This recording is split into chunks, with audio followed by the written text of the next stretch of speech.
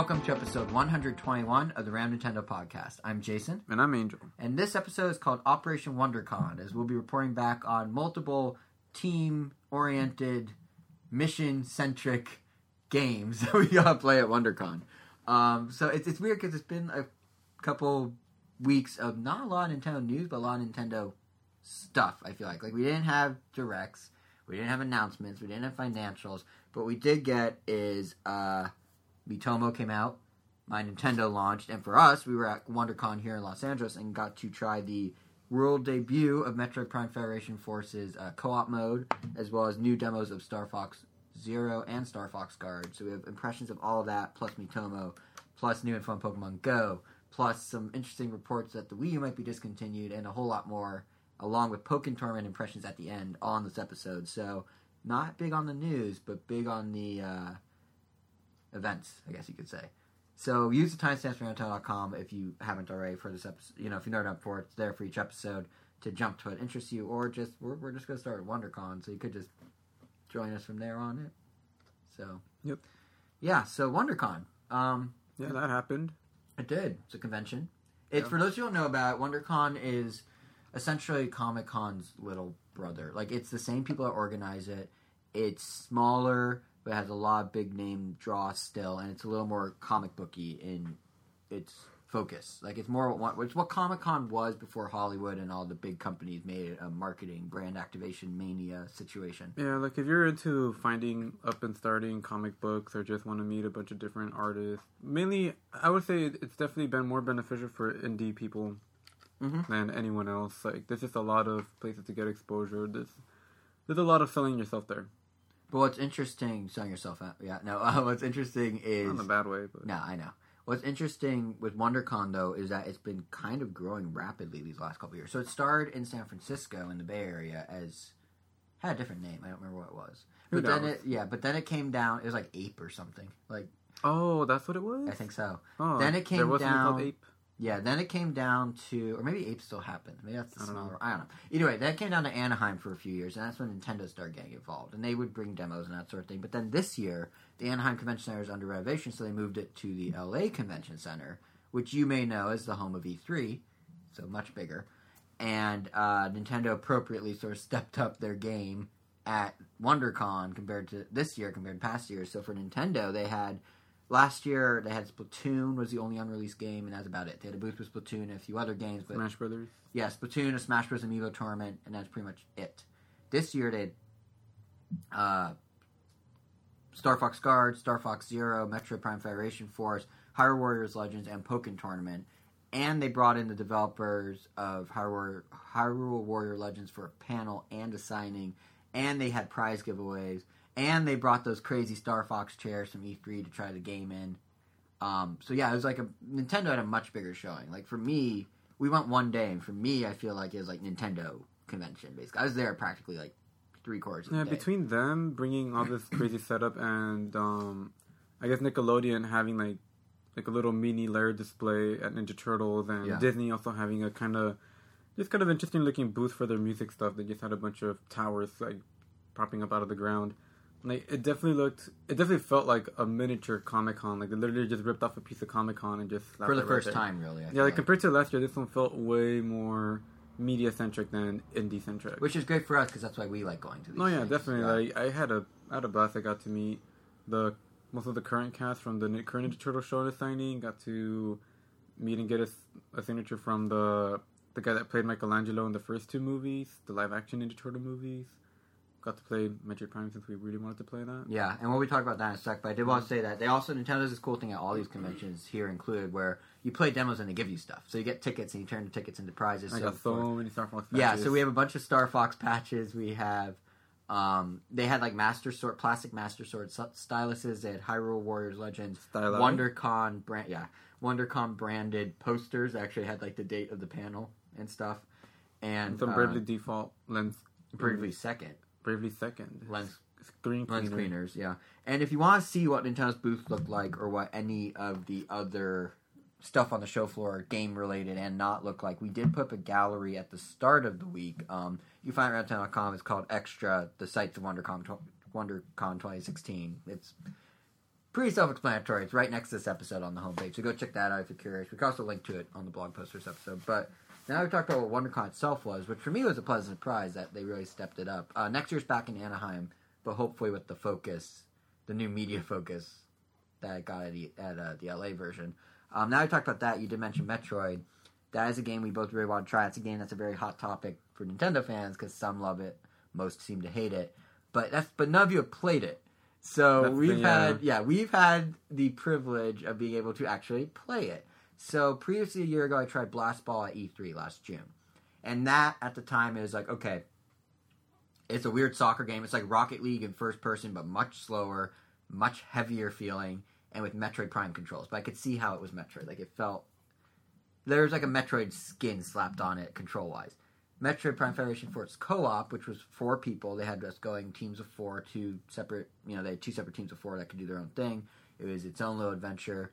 That felt, to me, much more Metroid-y. That felt like Metroid Prime Hunters compartmentalized into this little, like, co-op thing, and then you kind of just go. Oh, yeah. And, I mean, on top of that, the controls, like, just felt... I mean, they were as Metroid Prime as you can get, because excluding Hunters and Metroid Prime 3, which made you go with a completely different control scheme. Mm-hmm. This one had the exact same controls as Metroid Prime 1 and 2, where you just, as you're walking around, your cannon points in wherever direction you're looking, and if you just lock on with the shoulder button, it just goes in that direction. And you can also hold it to manually aim. So it literally was just Metroid Prime controls. What was interesting to me is I guess because it was on a DS or a 3DS, I was expecting Hunters style controls where it was actually... I was kind of hoping for it, honestly. Hoping for that too, because Hunters... as wonky as that silly thumb pad was that they recommended wearing and pretending was an analog stick on the DS, as weird as that thing was, once you got the hang of the touchscreen for aiming and the D-pad for moving, it felt pretty natural. Well, I never used a thumb pad. I did at first, and I switched to I had it. It's probably still... No, it's not on there anymore. But I just used a stylus, and I honestly preferred the stylus when it came to those kind of games. Mm-hmm. Like, I just always liked it. And if not, I would just say, just give me gyro controls. But at the time, we didn't know if those were either an option. But either way, it still worked and felt right after a while on the DS. Like, it made sense for Metroid Prime Hunters. So when we started Federation Force... Which made Kid Icarus easy transition. Not for me, because they had no left-handed mode. I still hate them for that. Or no, they did have a left-handed... No, they didn't have a left-handed mode. Or did they? No, they did not. They did, but you couldn't use a stylus and a stick. You had to use a stylus. The D-pad, which sucked. No, not the D-pad, the ABXY face buttons. But, so with this, when we started Federation Force, the first thing I did instinctively was try a touchscreen. No. And then I was like, wait a minute, it's the new 3DS, let me try the C-Stick. Does that do anything? And that does absolutely nothing. It is literally nothing. Granted, this is just a demo, but... Which gives me hopes that, I don't know, it'll run just as good maybe on the regular 3DS. Because that was the problem with Hyrule Legends, which we'll talk about in a few minutes, in that... It's out now, and people know. On normal 3DS and 2DS, that thing is like, do not touch that game. On new 3DS, it's actually somewhat enjoyable. So. Yeah, they even had the little disclaimer that it plays better on new 3DS. Yeah, they had that on the... I saw that on the booth poster, and I've never seen that before. Which basically means, like, please don't buy it on 3DS. Don't ever touch this on a normal 3DS. But yeah, so Federation Force, I guess we should just kind of walk through how the demo works, because no one really... I mean, there's footage out there now, but it's kind of foreign, because Nintendo never really explained it. So basically... The way I described it on Twitter after I played, and the way I kept telling you, and you're like, are you going to stop making this comparison? And no, I am not. This is Four Swords if it was Metroidified. Underwent Metroidification. You basically go to a small little section, you kill everything in that area, and then you have to all meet up in one little tiny, I don't know, computer where everyone has to pick off a different section, just like in Four Swords, where everyone has to stand on the panel to go to the next area. Yeah. And rinse and repeat. And following that logic, at least in the demo, it's pretty rudimentary stuff you're doing. You're killing all the enemies in the room. You're going to get the key, which is off beyond some platforms you have to jump over. Which, by the way, the jumping now, unlike with Samus in Metroid Prime, this actually has like a weird like hover state thing, at least right at the start. Yeah. Samus, you could not just like helicopter across lava pit or poison. You had the double jump, but this is definitely it definitely leaves more room for error. So what you think? It's weird because I feel like on the one hand it leaves more room for error because you could hover to the wrong spot, which I did. Or you could. But on the other hand, if you're in a multiplayer situation on a tiny screen where you want to move quickly, because I don't know, they didn't show in the demo if you get ranked based on kills or anything, but in theory, if that's in there and you want to move quickly, a double jump when you have that little of a screen to work with, I feel like it might actually be more difficult than this weird hover thing. So, I don't know. It's just like, because to time the double jump, you kind of needed to see your surroundings, but it's in first person, but yeah. Well, I mean, I've never... It wasn't hard in Metroid Prime, but I just mean if you're on a tiny screen and you're like trying to get across this gap faster than someone else, in Metroid Prime, you could look down, you could look up, you could see what's there where you should double jump. On this one, you're just kind of running and hoping you make it, I feel like. You can't really look... Well, I mean, I guess if you, like, look down and lock on and then double jump, you could look down while double jumping. You could... Yeah. I mean... That's not what you did to make sure you didn't miss jump? You had no context of where the platform was unless it was in front of you, and then when you're in the air... Well, I never had to do that. I just did it, and it just worked. Oh, maybe I thought too much about Metroid Prime 3, I mean, I guess you could do that since you could actually aim with the stylus as you're moving. Yeah, but in Prime 1 and 2, you can only look forward at all times, unless you manually look down and lock on. I guess I'm thinking of Corruption primarily. No, I'm pretty sure it's Corruption, because that one definitely had the longest... That one had the split. Especially if you had the Metroid Prime trilogy, which then means you're correct on all But I did not, so that is... Thank you for trying to help my case. But it does not. Oh. But no, anyway, so the demo, like, you're just doing these things where you're just... It's like little tasks per room, and then at the end of these tasks, you, of course, have a boss battle, and this one was like a spinning core... Generic boss. I feel generic. We fought in Metroid... Oh, yeah, it was exactly like the Parasite Queen in Metroid Prime 1, yeah. Yeah, it was literally the first boss. Yeah, run around, wait for the gaps, shoot through the gaps. But what's interesting about this one is they had this weird... poison gas situation. So basically, it's a way to keep you from doing it the whole time. Yeah. So what they do is you have to run to these like as you're fighting the boss, as you're all shooting, you're locking on. The walls will start coming down, and this like the room is split in two, and there's the front half with the boss and the back half with these elevated platforms with staircases to get to them. And you have to, when the time's right, which is basically when the alarms start going off, make your way away from the boss onto these platforms before poison gas fills the room. And if you don't, you're basically instantly dead. And that's the thing that, unlike Four Swords, Metroid Prime Federation Force does, is when you do die, and we all died at least once. It was us, the two of us, our friend of the same age, and then an 8-year-old. So we mostly carried the team. But the 8-year-old actually held his own. But, no, that's because I used up all my healing capsules. Oh, you were doing that? Oh, never mind. Yeah, because I kind of went in as a medic thinking, like, I could heal myself, but you can only heal your team. Oh, we should talk about that next. So I just kind of healed our buddy next. The whole time. Yeah, but... what was I trying to say? Yeah, we as a group all died once. But we revived But each other. Revival is something unlike Four Swords. In Four Swords, when you die, it's just a hard off, and that's it. You keep moving on as your unit, and you share a health bar. This one, you all have independent health. If you die, you are stuck there until someone comes to your aid and hammers the A button next to you long enough, and then you spring back to life. I think and that's someone's... Any cooperative shooting like Left 4 Dead or Call of Duty. It's standard practice. Except they don't make you hammer a button. You just hold the button. But which was weird because I was like holding the button next to our friend when he died, and he was like repeatedly pressing. Like, why would I do that? This isn't Mario Party. I'm not pumping the balloon. Like, why? But that's the other thing we need to talk about. Is also like standard shooters. The other like Metroid, not even Metroification, but the other unique wrinkle in this co-op 4-player formula that Four Swords kind of pioneered within Nintendo is the idea that there are different roles for different people. So when you first start Metroid Prime Federation Forces, any one mission, you are picking 2, I believe, different items, and those items that you're equipped with determine your role. So you could be the medic and have a healing thing. You could have like a certain laser missile. You could have a certain like electric bolt thing. Well, and each of those do something different somewhat to solve puzzles, to that sort of thing. Essentially, every item has a weight to it, and you can only carry so much weight. So they pretty much so they made it so that you can't pick 2 of the really big items, so that you pretty much are being forced to like specialize in something. Yeah, you can have 2 big items or like a combination of 1 big and a few small. Yeah, and usually the 1 big is your primary. You're the medic now. You're the captain now. You're the whatever. It may or be. You want to go guns blazing or something. Yeah. So and you do need to work together in that regard. Like there's a part of it where it's like. Oh, hey, we need to unlock this door, but we need the spark missile or whatever that thing was. So, I don't remember which one of us had, but we had to show you where to go, like kind of guide you over and do it. And there's also things to collect individually, which I think indicates they are going to rank you in some way. There were mod chips you can collect. Mod chips give you enhanced abilities in the future. I think new items you can equip at the start of each mission, but Nintendo didn't go into much detail about that to us. They were just there everywhere. Like, there's rooms and chests, and it's kind of like the rupees in Four Swords, if we were to keep that analogy going. Like, the way you get rupees to kind of do something for yourself in this co-op environment, you're now doing with mod chips. I remember what took me a while to get used to was because my brain was already hardwired to I guess how I was playing first-person shooters on a handheld. Yeah. And for a while, I kept pressing R, and I'm like, it's not shooting. Like, nothing's coming out. And actually, and I never bothered asking, like, how to shoot. And I wasn't going to ask that because I'm like, I don't want to look like an idiot. Like, oh, he doesn't know how to shoot. But then, eventually, that was pretty much when I realized that, it's just straight up Metroid Prime 1 and 2 controls. Because then I'm like, oh, A shoots, and R just... If it makes you feel better, it took me a full room. This demo had, 7 rooms? It took me a full room of the demo before I realized, oh, this is like old school Metroid Prime. I can lock on with L.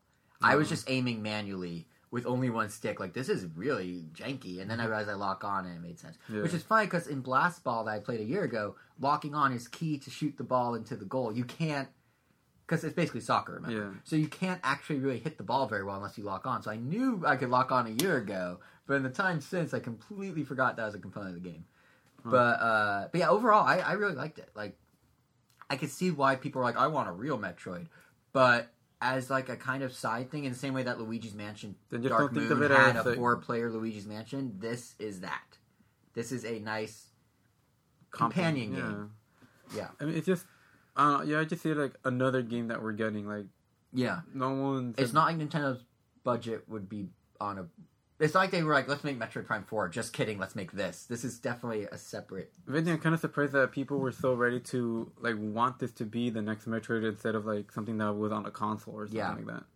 Yeah, well, I think their concern was like, why would Nintendo invest in this handheld thing when they could do something on a console? But it's like, those are different budgets. Yeah. They have different goals. Nintendo has said, Iwata said when he was still running the show and he was still alive, he said multiple times, our goal with the 3DS in the next couple of years is we want to emphasize local multiplayer. We want people to see a group of people together, having fun playing 3DS together and being like, dude, I want to get in on that. And that's why we saw things like Triforce Heroes. That's why we saw things like, in this case, Metroid Prime Federation Force. The idea is, here's a franchise that Nintendo fans like. Here's something we've done it before, in this case, Hunters. Let's make it more of a local multiplayer experience than online, because that one was more of an online shooter. So how you do that? Co-op 4 Swords in Metroid. Boom. Federation Force. It's only a matter of time before we get a Super Mario 3D Land, I guess, sequel. That's pretty much just Super Mario 3D World, but on the 3DS. Because 3D World was already multiplayer. I don't know if it's going to happen at this point, because NX, at that point, they might just jump over. But, that's true. But yeah, I think... But that would have happened, I guess, earlier. It could have, yeah, for sure. Because, I mean, down the road, like, they already did Zelda, they did Samus, like... Yeah. I guess next would just be Mario or Star Fox. And I think part of the reason they went with Metroid is it's a different aesthetic from everything else on 3DS. How many times are you going to play a Mario game? How many times are you going to play a Zelda game? Oh, hey, here's a sci-fi shooter. That's something... There just aren't even that many of those in the 3DS to begin with, too. There was only the library. Really there was only Moon and that other new 3DS exclusive one. Oh, Ironfall. Yeah, like, just those two. Yeah, no, I think this Nintendo was... As much as fans are like, it's not real Metroid, Nintendo's very strategic in this because it, like I was starting to say, and kind of like what you were saying, it complements everything on the 3DS really nicely because it is it's a less common genre on the handheld. Oh, yeah. Which means if I have Triforce Heroes, if I have Pokemon, if I have Mario Kart, and I want another local multiplayer experience thing, so Nintendo can have another, look at this free marketing we're getting, everyone's crowding around 3DSs, a sci-fi shooter fits that mold, and will get me a buy it instead. As far as like multiplayer games, they have a nice. I mean, between like Pokemon, Mario Kart, freaking Monster Hunter. Yeah. I mean, Smash. Yeah. Oh yeah, Smash is a huge one. I completely forgot about that. But I think that's a big reason. Well, besides just ensuring good sales, I think that's a big reason that Smash is on 3DS. But yeah, I think in summary, for Metroid Prime Federation Force, the takeaway is we still don't know when this thing's out. It's supposed to be out late spring, but I think the takeaway is when it comes out, do not approach this game as Metroid Prime 4. Do not even approach this game as just straight up Metroid Prime Hunters 2. This is Metroid. This is 4 Swords with a Metroid twist. Like, if you enjoy co-op games, you will like this. If you enjoy Metroid Prime Hunters, you'll like this if you're open to the co-op. If you like Metroid Prime, you'll like this if you're open to the co-op. Like, it combines them just enough that there are elements in there that, like, I think when we walked away from it, we both said at the same time, it feels like Metroid. Yeah. Like, granted, it's a little faster paced, it's a little more action-y. The tasks that we had to do in the demo were definitely dumbed down, but it still kind of felt like Metroid. And that's what really, at the end of the day, I mean, it's literally just like a cooperative first-person Metroid game. Yeah, and it's fun. I liked it. I mean, if that sounds interesting to you, then you'll enjoy it. If it doesn't sound interesting to you, go back to downvoting all the trailers, whatever. If you're like our friend that played it, that just said he doesn't like it and didn't really give us any reason why, then I guess he just I was actually kind of impressed by the graphics when with the 3D on. Oh yeah, he said the graphics. Yeah, he didn't like the graphics, but that's kind of from someone who doesn't really play 3DS that much. Where yes, compared to the newest iPhone, the 3DS graphics aren't necessarily anything to write home about. But when you have it in full 3D with running at the full frame rate it was running at, which I feel like is pretty smooth. It might have been 30, but I thought it looked good. I liked it. Yeah, I mean, I was comparing it to Metroid Prime Hunters in my head though, so I was like, "Wow, this is way better." Well, I mean, even just comparing it to like other things on the 3DS, which is like what we told our friend, because he's like, "Oh yeah, if you compare it to like a game that you could play on 4K or a PS4 game, yeah, or a PS4K game, considering that's a rumor. There's a new PS4.5 coming. Do you know about that rumor? I've heard stuff about it. Yeah, it's gonna be this fall. But I figured like. Yeah, but no, it's really fun. I liked it a lot. You just need to know what you're getting into when you play it. Like, the thing that everyone's doing, I don't think people should do because it's kind of unfair. Next Level Games, who makes great games, is you can't go into this saying I'm expecting Metroid Prime 4. You will be disappointed if you go into it expecting something new that's Metroid related, aka a spin-off. Boom, it delivers very nicely, at least from our demo. Yeah. So that was one thing we got to play. And that was cool because Nintendo actually debuted it for the very first time at WonderCon. So that was really fun. That was like a mini E3 moment for us. But the other stuff we played were the Star Foxes. So I guess I could talk about Star Fox Zero first, and then you want to jump in with Guard, since Guard's what interests you. Can I just say Guard? Because I feel like that one's going to go really fast. Okay, yeah, we'll start with Guard and we'll double back to Zero. I feel like you would have a lot to say about... Actually, somewhat. Yeah, I have stuff to say about Guard too, but yeah, go ahead. I also have some passive things to say about Zero, just based on things I saw. But you know what's interesting? I have passive things. I have interesting things like that too, because I was waiting in line for 90 minutes to play Star Fox Zero. I'll explain why I get my impression. So I heard a lot of people go by that didn't know Star Fox there's a new Star Fox. Really? And they were like super into it. Like I'll talk about it when we talk about the visuals. But yeah. Wow. Just kidding. Wow. April Fools. Wow. But this goes up on the 3rd. I mean, granted, we have 1 hour left of April Fools when we're recording this. But... I'm going to abuse that hour. All right, except it's out of date by the time people hear it. Anyway, Star Fox Guard. So they had a single demo unit for it on a big TV in the back corner of the booth. Wasn't very popular. Was, I thought, very fun. What did you think? I thought it was pretty fun. It was pretty much what I expected. Frantic, camera-stopping gameplay. But what I thought was really... Well, it's not at all what I expected, which is what's weird. What I thought just like... One thing that I didn't expect that I thought was kind of cool was just the kind of interaction you can get with people that are just on the couch, which I just thought like just gave it more appeal to me because it's like, oh, it's something that I could play. That could like kind of Game & Wario in that regard. Huh? Like Game & Wario in that regard, where even if you're one person playing the game, other people's input helps. Yeah, because in that sense, I mean, I could see it being really challenging if you're just like doing it by yourself, just moving your like head back and forth, up and down, which could get like kind of... Well, should we back up and explain how it works? Because this game hasn't been seen since E3 2014. And again, this was the first debut. This was the debut of this Star Fox Guard in its current form. World debut of it was here. So should we explain how it worked real quick? Do you want me to, or were you going to? Sure. Well, go ahead. There you go. Okay. So basically, in a nutshell, you're giving me a funny look. Were you going to? I just didn't know how much people knew. In a nutshell, this got real awkward. No, in a nutshell, basically how it works is you have these 12 different views on the TV. On your gamepad, you have a map with 12 different cameras, and it's up to you as the player to watch those 12 monitors on the TV and tap the cameras on the gamepad when you see an enemy start approaching one of those cameras. Because you want to prevent these enemies from getting to the core in the middle of the level and destroying Uncle Grippy's mining process, because he's mining for items, you see. So that's what Angel was alluding to when he was saying, like, looking back and forth between the two screens, because you have to watch what's happening on one screen while also jumping around on the bottom screen with your finger and moving the cameras and that sort. Because you can actually slide the cameras around before the level starts, and Yeah, the cameras double as your turret, so when you're looking through a camera, or when a camera is your main camera, you could move it fluidly and shoot at stuff, but when your cameras are not, like, when you're looking at the other 11 cameras, I guess they're like at 10 frames per second. They're like at a really low frame of that. Like, intentionally. Intentionally. Yeah. Like, but, so, just to kind of give you, to kind of make it hard to judge, like, how fast the robots are going, so you just kind of have to, like, move between them really fast. Mm-hmm. And that's when I thought it was just kind of fun, like, oh, if you have a few people there. Like, I had one friend just kind of watching over my shoulder as I was playing, and it was just, like, kind of telling me, like, oh, there's one at 11, there's one at 12. It made it extremely easy that way. but it was a lot more. It was a lot more fun playing that way than it was by yourself. I played by myself with just the help of the very friendly Nintendo rep, and between the two of us, we couldn't nail them all. But I tried 4 levels. I won only 2, I lost 2. I should say. It can be hard. There are some robots that take 2. Like you have to destroy them twice to kill them, and all they need to do is touch your core once. I thought it was going to be a situation where they're hitting your core for a few seconds and you see a little life bar deplete, but it's just one touch and you're dead. Yeah. As soon as Uncle Grippy loses any of his mining material, I just like saying Uncle Grippy, I'm sorry. As soon as he loses any of his mining material, it's game over. But we should probably specify there's actually 2 parts to this. So when you first start the demo, or the level, you actually get to put the it's like, here's your level layout, here's where we place the 12 cameras. Would you like to move them? Just drag them around on the touchscreen. So if you think like, oh, there's a blind spot over by camera 5, and you put a second camera there, you can do that. But then, of course, you're missing a camera where that was. So there is a little strategy that way, but I found it easier in the 4 levels I played to just leave them where they were. And I tried one of each difficulty, so easy, medium, hard, and then the second one that's just like a weird thing.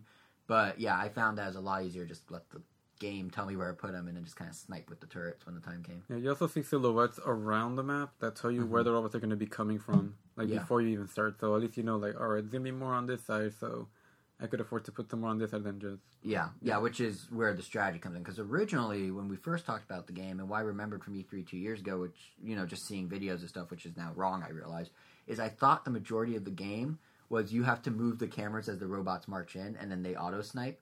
But it's actually not at all that. It's kind of the opposite, where you lay out the cameras, and then once the game gets going, it's, like you said, super frantic, and it's just up to you to micromanage them and know exactly which camera to go to at which time. And once you're on the camera, you hammer the A button on the gamepad, and it fires. Yep. And you aim it with the stick. So, like, it's actually very Star Foxy in terms of, like, the action versus puzzle elements, while I originally thought it was going to be more of a puzzle game. So that kind of surprised me. But I did really like it. It was fun. Yeah, it's like a different take on tower defense. It was interesting. Yeah, it's a Nintendo-fied tower defense. It's a dual-screen tower defense. It's a gamepad tower defense. But what that was kind of cool is as you play more and more of the game, you discover, as I got to do this because the Nintendo rep, I literally to the rep was just like, so show me the craziest stuff this game has. And he was just like, okay, well, here's these robots that, like, there's, like, tiny ones and big ones, but you can't see the tiny ones on the camera very easily, so you have to just check spontaneously and hope you, like, see them wobbling in, or, like, he was saying, he didn't show it to me, but he was saying there's some where, like, you shoot them and they explode into a bunch of tiny ones, so then, but they take a minute, like, it's a cloud of smoke, and then they appear, so you have to, like, shoot it, leave to go deal with someone else, come back, and hope you get back in time before the tiny ones start coming in, so there's, like, a lot of crazy micromanaging in later levels, and some have smoke bombs, and some just straight up explode, and some have delayed detonations, and there's a lot of different enemies, so that seems kind of cool. We both independently asked him about the online component. Yep. Yeah, He just said that there's nothing planned beyond just setting the robot pattern, creating the waves, but nothing as far as creating the maps. So you'll be able to online, I guess, not put together a level, but take an existing level and say, have all the enemies come in from the left, have them come in from gate number 3, 4, 5, whatever it may be, and that element is up to you to decide. Well, he didn't outright say it's not going to happen. He just basically said nothing to announce. And since the game's out in 2.5 weeks, 3 weeks, it's probably safe to say it's not happening. Yep. Yeah, but I enjoyed it. It was fun. What's your assessment in terms of, like, is this still justifying buying the whole thing for you, or like? I did cancel my pre-order. Right. After playing this, because I'm probably just gonna only get it on the eShop. After watching enough Star Fox 64... Oh, my bad. Star Fox Zero gameplay. That was not... Gee, it's like you thought you were gonna... It's like that was on purpose. That actually wasn't. I'm being sincere. After seeing enough Star Fox Zero gameplay... You're not being sincere. After seeing enough gameplay of that, yeah, I don't know. Definitely not your cup of tea. Yeah, I don't know. So I'm just gonna... Yeah, talk about what you saw, and I'll talk about what I'm just gonna download it. Oh, yeah, I thought you were I'm just gonna download Star Fox Guard, yeah. Well, you also, part of the reason you're getting the package, if I'm not, correct me if I'm wrong, you wanted that Star Fox patch that comes with the GameStop. Oh, yeah, now that I have... And I have about 12. Yeah, now that I have... If the shipping of the patch wasn't like $7 more than the patch's actual value, I'd say we should give some away on the podcast, but... Maybe we'll figure something out. Stay tuned in the next few episodes. We might figure out a way to get you guys some patches. Well, I have to make... some of the patches are already. I have some extras too. Yeah. We might figure something. No promises, but just they're pretty cool. Keep listening to the Random Time podcast. You never know what might happen. But yeah, so you watched Star Fox Zero and you were turned off by it. It seems. So what was your take seeing the new, essentially finished version of the game on the show floor? Like what? When you were standing there at WonderCon watching on those giant screens by the R-Wing demo units, which I'll talk about in a minute, what made you go, yeah, no? Like, what was that thing? One part, I mean, I still have to, like, I have to admit and, like, still admire, like, oh, all right, like, the game is starting to look a lot prettier, but, I mean, it definitely looks like a prettier version of what was presented to me. Like, it looks like they did, as far as making 64 era design levels look very nice in HD and updated to today's standards. Yeah. I thought it looked really, really good. I thought so too. But it's that exact design and stuff that still turns me off of it. So it's like they made it look really pretty, but the gameplay's still on rails. Yeah, I mean, I don't know. I guess I'm just not really too big on just on rail games in general. Right. Like even if I mean, yes, like not the entire game is on rails. And some of it's kind of freeform, but they have target mode and all range mode. Yeah, yes. You know what? Also, it was also something else that I also came to realize a few days ago after thinking about it from just watching that play and playing other funny. Actually, I don't really like games that. I don't really enjoy games that usually take place entirely on a craft of sorts, like that are just like. That's such a weirdly specific thing to know. Well, I mean, I was gonna say like airplanes because like the dogfighting mode, like in Star Fox or.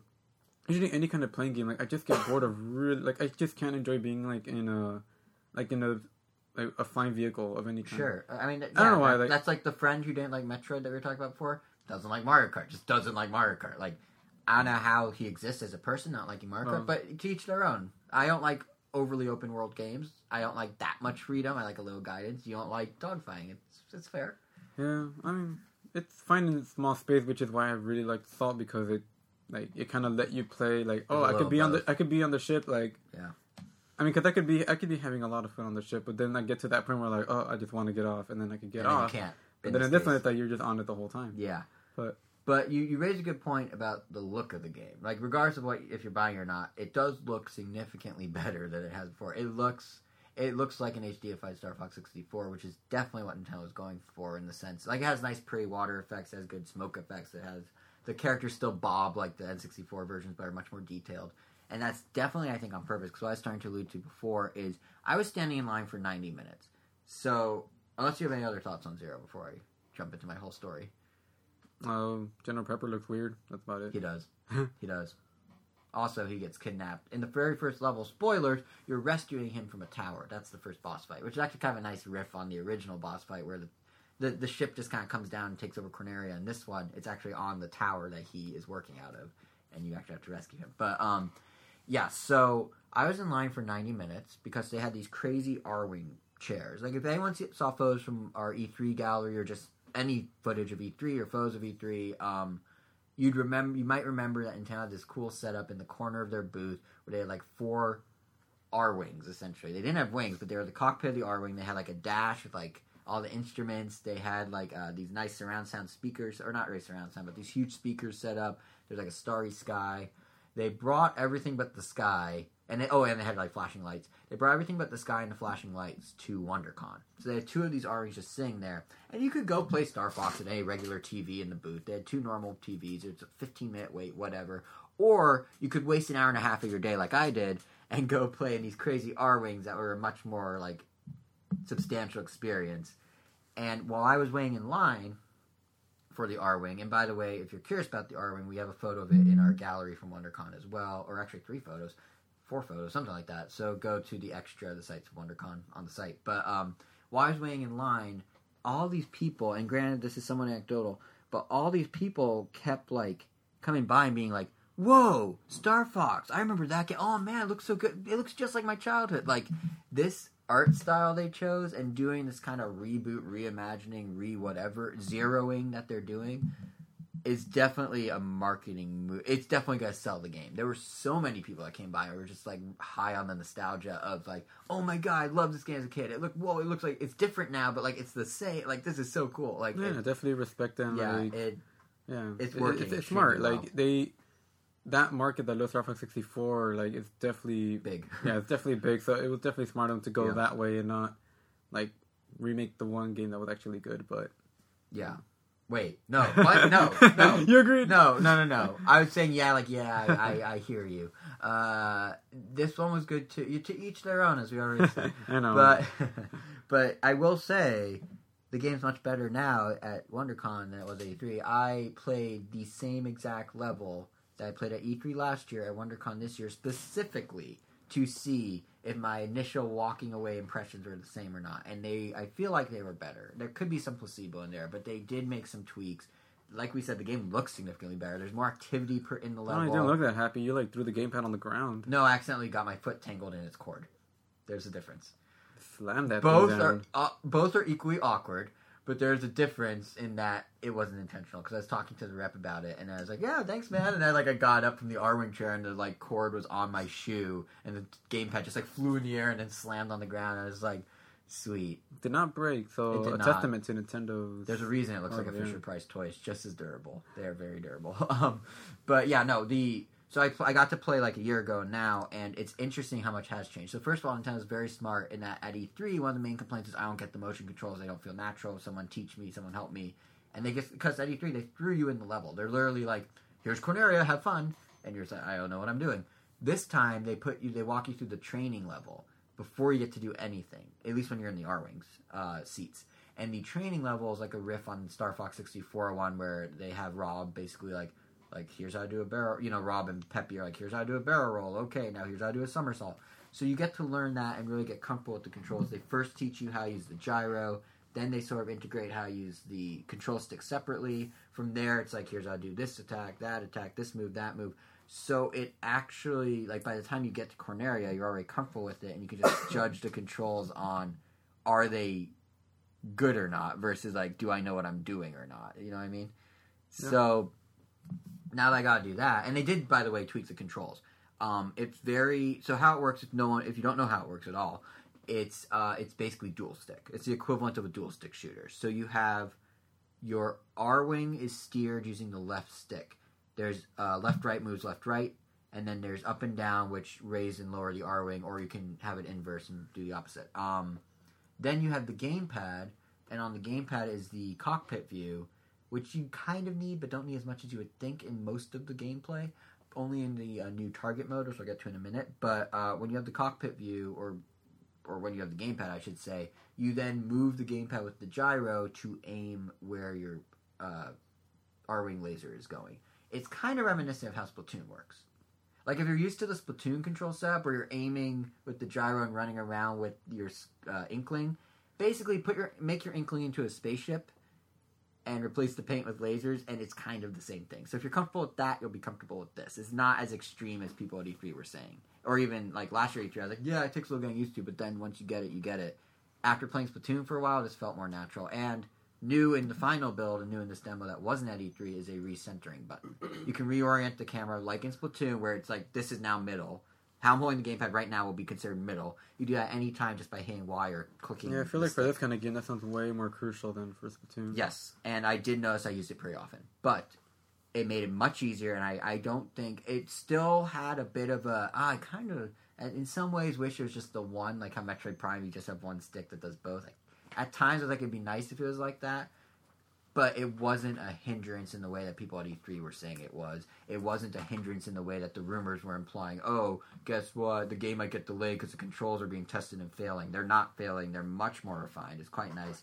And then the new thing you can do with these controls is that target mode that I was alluding to. So when you get to the boss in the demo I played on Corneria, it switches to target mode, which is the next level beyond all range mode. So, you're on rails. That's the main game. You go to all range mode. You can fly around 360 degrees. You go to target mode, and it gets a little weird. This is where the learning curve comes in. You have the R-Wing in all these cinematic swooping angles on the TV, and then you have the gamepad. And what you actually really want to do is basically use the gamepad's first-person view to aim with the gyro and go, okay, I need to shoot this target, that target, whatever target's on the boss, or specific spots.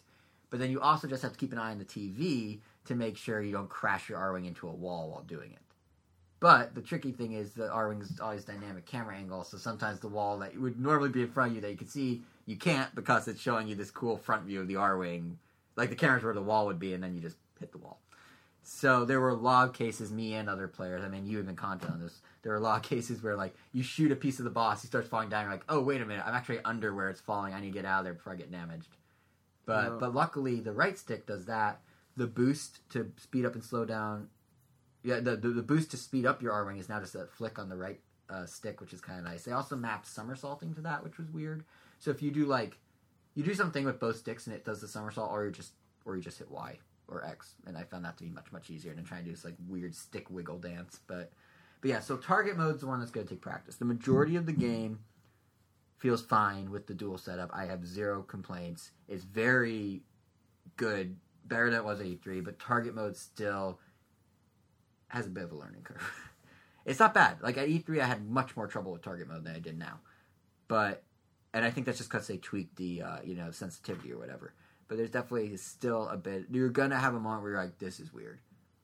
Especially because of the gap between the gamepad and the TV. Because how they had at the demo unit, they put two TVs mirroring what you saw in your R-Wing seat. So you had the gamepad in your hand, but then directly under the TV was a smaller TV, basically mimicking what almost looked like a 3DS made of TVs, like on the wall.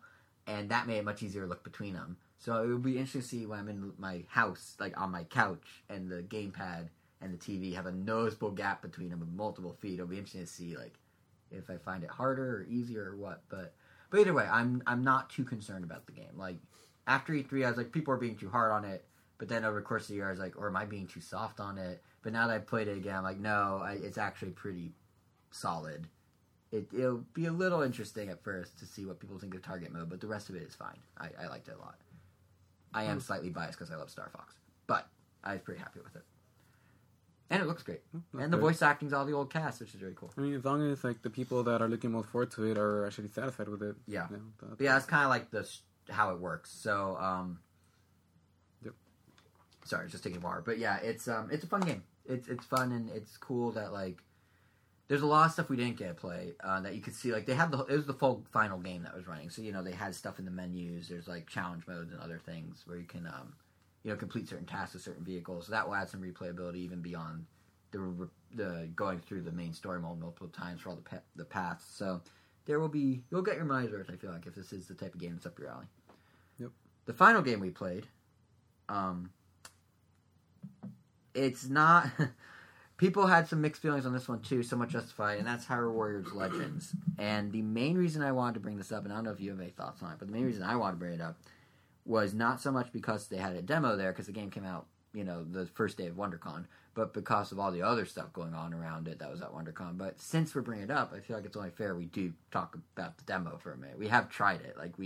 Yeah. And, I mean... Nothing against the game at all. It's just, I'm pretty sure, like, as I said before, Hyrule Warriors mechanics or just the way it plays is just not my cup of tea. Like, I just can't get into it. Tried, but it doesn't hurt that the 3DS version has, like, I don't know, it's just, it's stripped down for sure. Yeah, it's just, like, a less impressive version of a game that I'm not already fond of. Yeah. So, which made, like, I don't know, like, I mean... For a 3DS game, I mean, it looked cool. Like, playing as Young Link running around was kind of fun, but I don't know, like, after... You mean Toon Link? Toon Link. Oh, and Link. I played it both at the same time. Oh, okay. I did Toon Link and Tetra, because I was like, I'm going to do the exclusive ones to the handheld version, so... I don't know, but... but you didn't play either, so... It's not fair to the theory, but I mean, I don't know, I was bored, like, after, like, 3 minutes. Yeah, the thing about Hyrule Warriors is, okay, people who played the Wii U version, people who played Dynasty Warriors, they know what to expect. They know what they're getting into. It is... strategic button mashing. Yeah, like is the best way to put it. Yeah, like if you know you'll like it, you'll like it. Yeah. Now, with that said, as someone who owns Hyrule Warriors, there are some things I think it does better, and there's some things I think it does worse. And the first thing I want to say, though, is even on a new 3DS, they only demoed it on the new 3DS. They did not even dare demo it on the old 3DS because it would not run. The frame rate on that's like 5, apparently. But on the new 3DS, in 3D mode, it definitely took a frame rate dip. Like, it felt slow, especially compared to the buttery smoothness of the Wii U one. You know what's funny? 2D, I played it in 3D the entire time. Like, I never even once I flipped it down to 2D, and I thought it was fine the whole time. Like, it didn't feel... see, you haven't really played the Wii U one, because the Wii U one is extremely fast and fluid, and this definitely felt slower. Also, the enemies are definitely... I mean, everything's obviously de-rezzed, But the Emmys in particular felt very like scaled down. Oh yeah, but that's to be expected. But yeah, it definitely was slower. In 2D, it was better. In 2D, I thought it was fine. In 3D is where I'm kind of like, this feels a little sluggish. Like, it wasn't bad. It's certainly playable. It's not as bad. Like, some reviews of the game be like, it's not even playable, even on the new 3DS. I mean, so, like, yes, no, it is playable. It is definitely playable and enjoyable. It's just not. I mean, sometimes the frame rate doesn't make it slower. It just makes the animation look more choppy. Like, everything is still happening at the exact same speed. Yeah. But I mean, sluggishness in terms of, like, it feels like it's, like...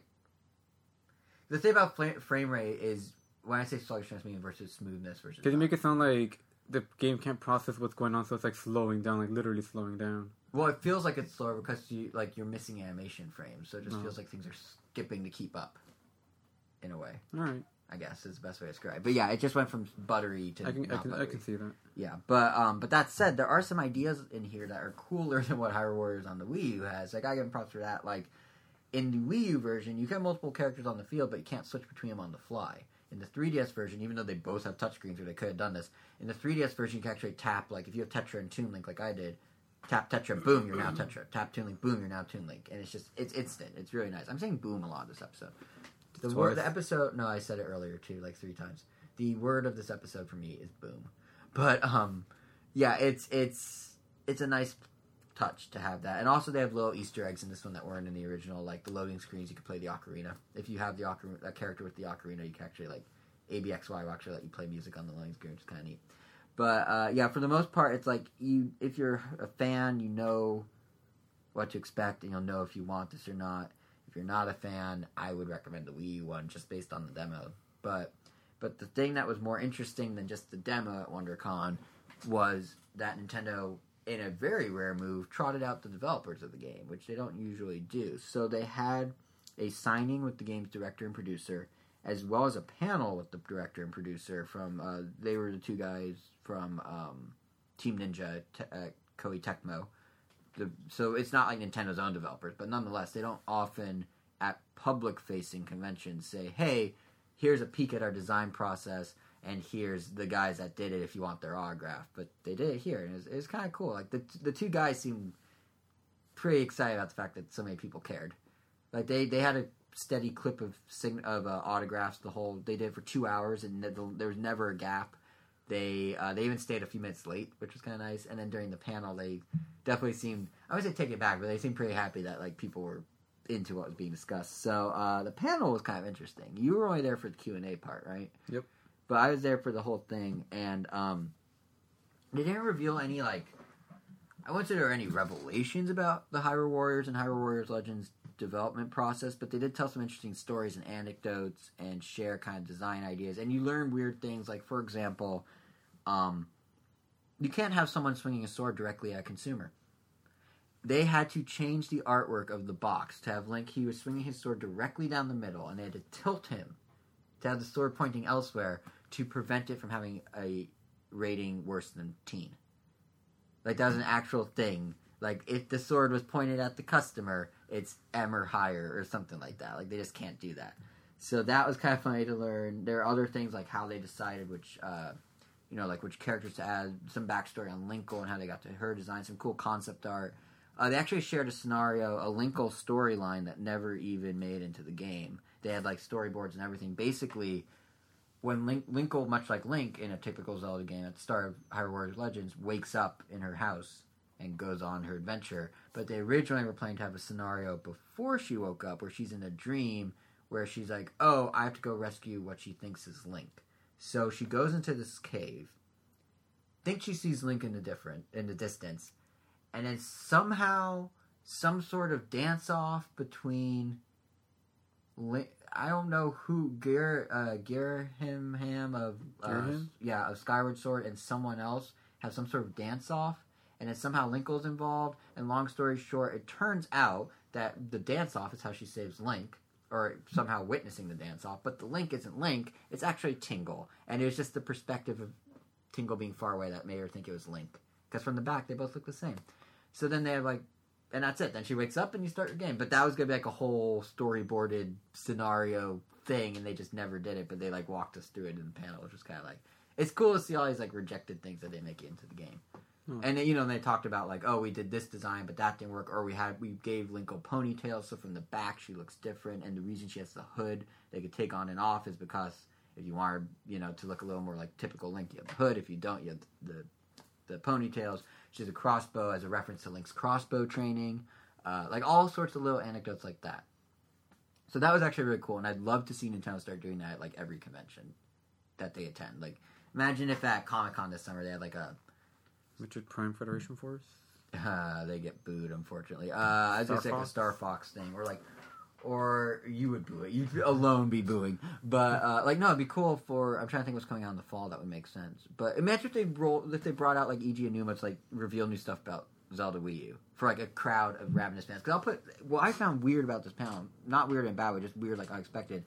Obviously, there's gonna be Zelda fans, but like they were really hardcore about, like, for a spin-off game, people were super into everything. Now maybe some of it was them just like being overly excited fans, but like a lot of the stuff they talked about and revealed was very like got very strong reactions from the crowd. So imagine if they actually did like a real unveiling. They could recreate that E3 2004 moment where like they showed Twilight Princess for the first time. They don't have press conferences at E3. Just spread out their press conferences throughout the year. Yeah, I mean, why not? Because there's this trend going on where E3... Especially first, yeah, there's this trend going on where E3 as a thing is falling to the wayside. This idea of you need one central event to have all the game news is making less and less sense by the day, because look at when Nintendo does a Nintendo Direct.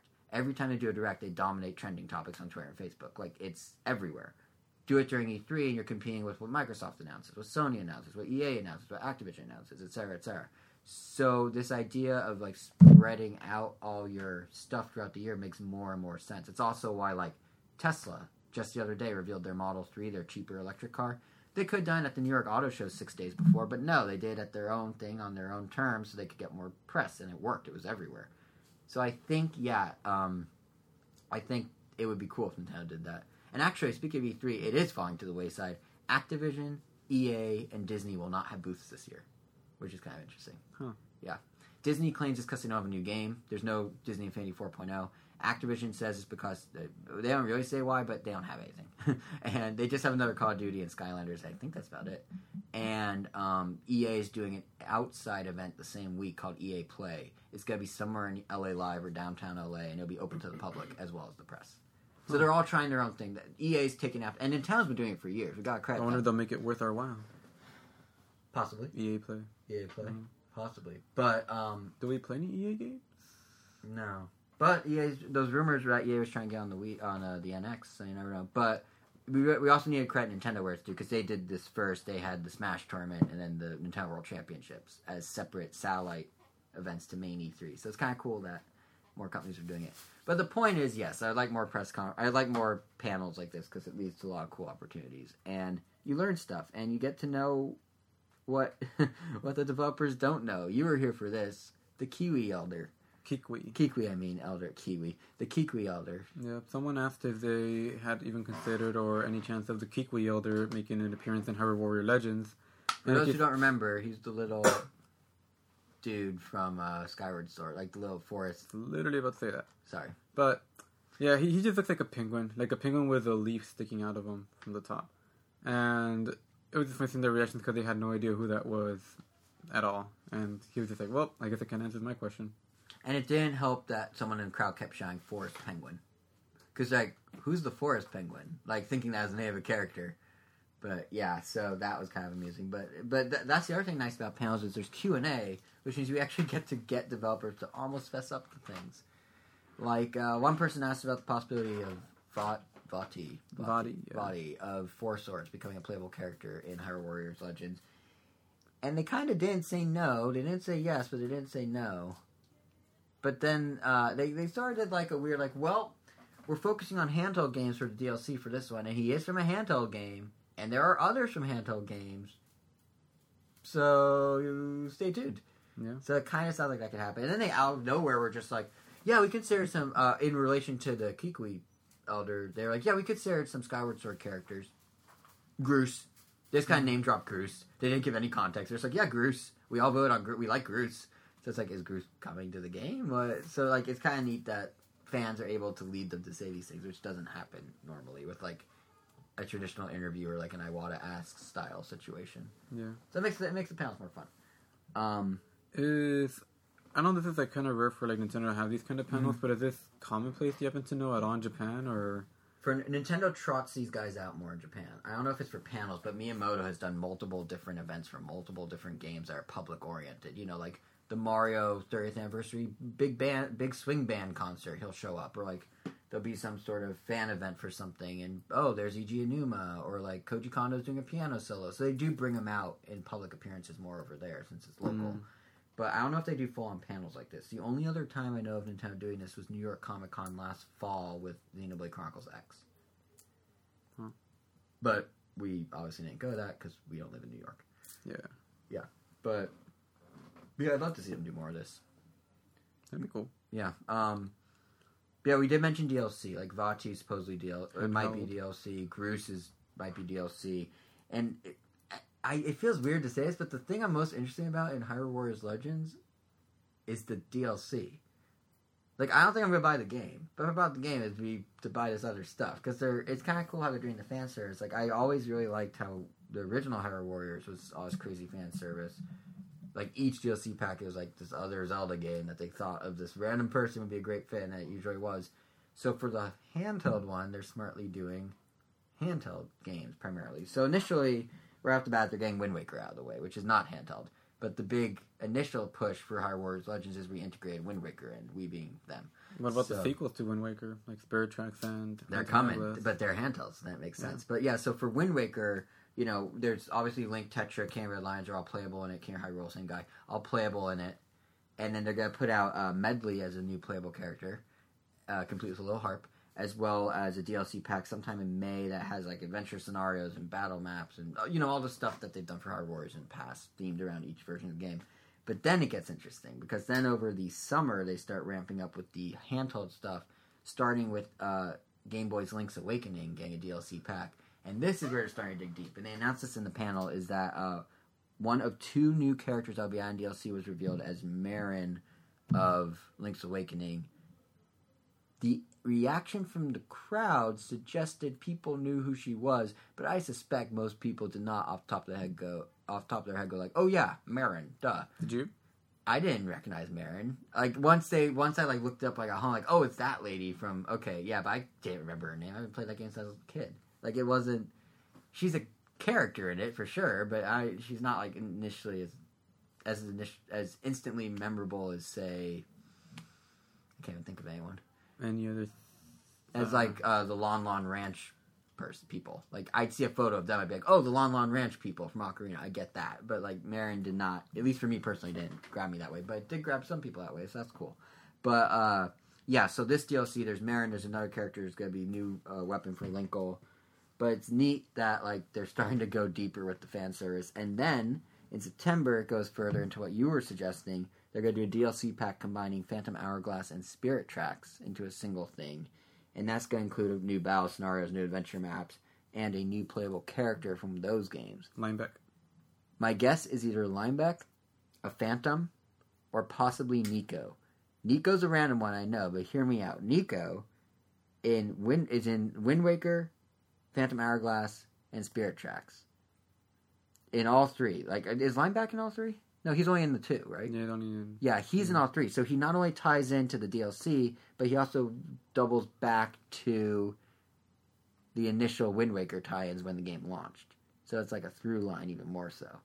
But I don't know what his abilities would be, because like in Wind Waker, he's just a pirate. And in the other ones, he's just an old guy telling the tale of what Wind Waker was, or just giving advice. He doesn't really have skills, I guess. But he has a through line between all three games. So if they want to really put a bow on it, that might be a way to do it. But I think Linebeck's probably you're probably right. That's probably who it's gonna be. Well, he seems like the safest bet. Yeah, and he has a phone. He's already somewhat popular. Yeah, he has a gun.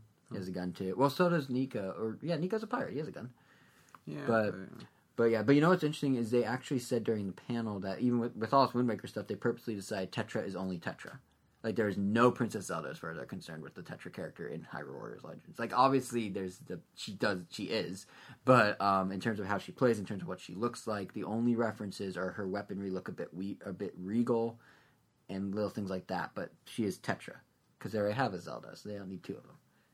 So like that's the type of stuff you get from the panel. It's just like, oh, that's kind of interesting. We already have a Link. We don't need 3 of them. Yeah, that kind of But I guess they figured Link's Link. He's a little different. Well, but then 4 if you count Linkle. But then they're like, no, we already have 1 Ganondorf. We don't need this other Ganondorf. Well, actually, this Ganondorf also has 2 blades, so I guess that's why they just made him. I don't know. It would have been cool to at least get them with Toon Ganon.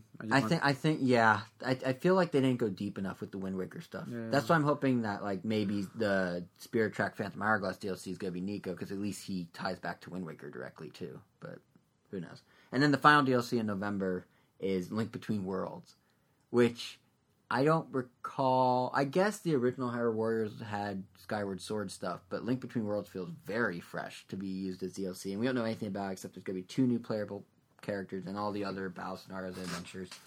I'm hoping the 2D hieroglyphic Link guy somehow becomes a playable character. I don't know how on earth that would work. It makes 0 sense, but it would be really cool if it actually did work.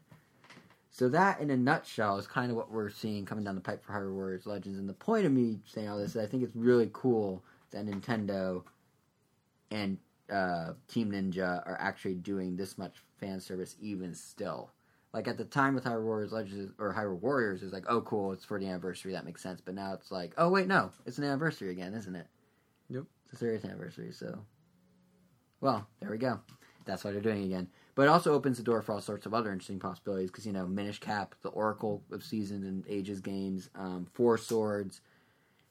It's all fair game if they decide to keep the season pass, or if they decide to keep the DLC going, because if you get season pass, you're just getting these packs. They could do a second season pass with more packs, depending on how this sells, or you can buy them individually, or whatever. But the point is, they could keep doing this forever. And based on the fan questions during that panel, it seems like there's demand for a lot of those characters to just keep on coming. But yeah, so that's kind of my 2 cents on Hyrule Warriors Legends. But that's not the only thing that's being continually updated. The other thing is, of course, apps. And Nintendo is now fully in apps. So, I guess to be honest, we're recording this episode only 1 day after Miitomo came out. So I don't know if we have, like, the best of full impressions of the game, but we should probably talk a little bit about what we think of it as like an early impression, because it's certainly, I'm having a lot of fun with it. The question is, how long will that fun last? Is there enough to keep you hooked or not? So how are you liking it? Have for a day.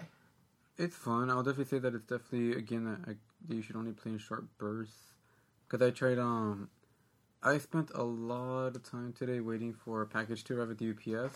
So I was just like sifting through answers that people said on Miitomo, and I don't know, after like 10 answers, I don't know, I kind of just stopped caring, and I figured like, no, I should probably exit out, because I don't want to just passively pass answers and not like comment or like them if I really do, because I definitely I think I might have like gone through 2 or 3 questions without just even like nodding at them, just going through the motions. And yeah, so I feel like, honestly, I don't know if I'll still be playing it in a week. See, that's the nice thing about next episode, is we can actually go what went wrong with it, what went right with it. But yeah, but right now it's fun in short bursts. Yeah, right now it's just fun little things. It's funny what people say. Some people like take those answers and really go with them. Mm-hmm. Others just give you direct answers, and it's kind of like, all right. The game feels meant to go viral. Everything about it. You can share your answers on Twitter, like as images. Miifoto seems like the real star of the game. Miifoto's a hidden gem in there, yeah. And I barely use it because I'm not good at coming up with funny images like that. But there are some great ones that are circulating online. Like, there's some really funny and somewhat inappropriate ones that are on the web. People were placing album covers with me faces. Mm-hmm. I don't know, just everything. Everything's just being meified. Memes. M-I-I-M-E-S. Yeah. Yeah. But no, I agree that, like, it is something you definitely need to do in short bursts. Like, what I found is I check it in a similar way to how I check Twitter, like, throughout the day. Is I'll look at it for a few minutes, and I'll be like, okay, that's good for now. Or I'll go look at, like, the recent tab and see, like, some new comment. No, during the day it is. Really? I do my diehard reading of Twitter when I'm off. Like, at work, I'll just skim Twitter real fast, and then I catch up at night. Gotcha. And that's how I'm doing Miitomo. Like, I'll just go through it and be like, oh, okay, a couple new comments, that's cool. Oh, let's see what this person said about this one thing. I see their head in the speech bubble. I'll see what they want. And then, all right, done with that. I'll come back to it, like, in an hour or two.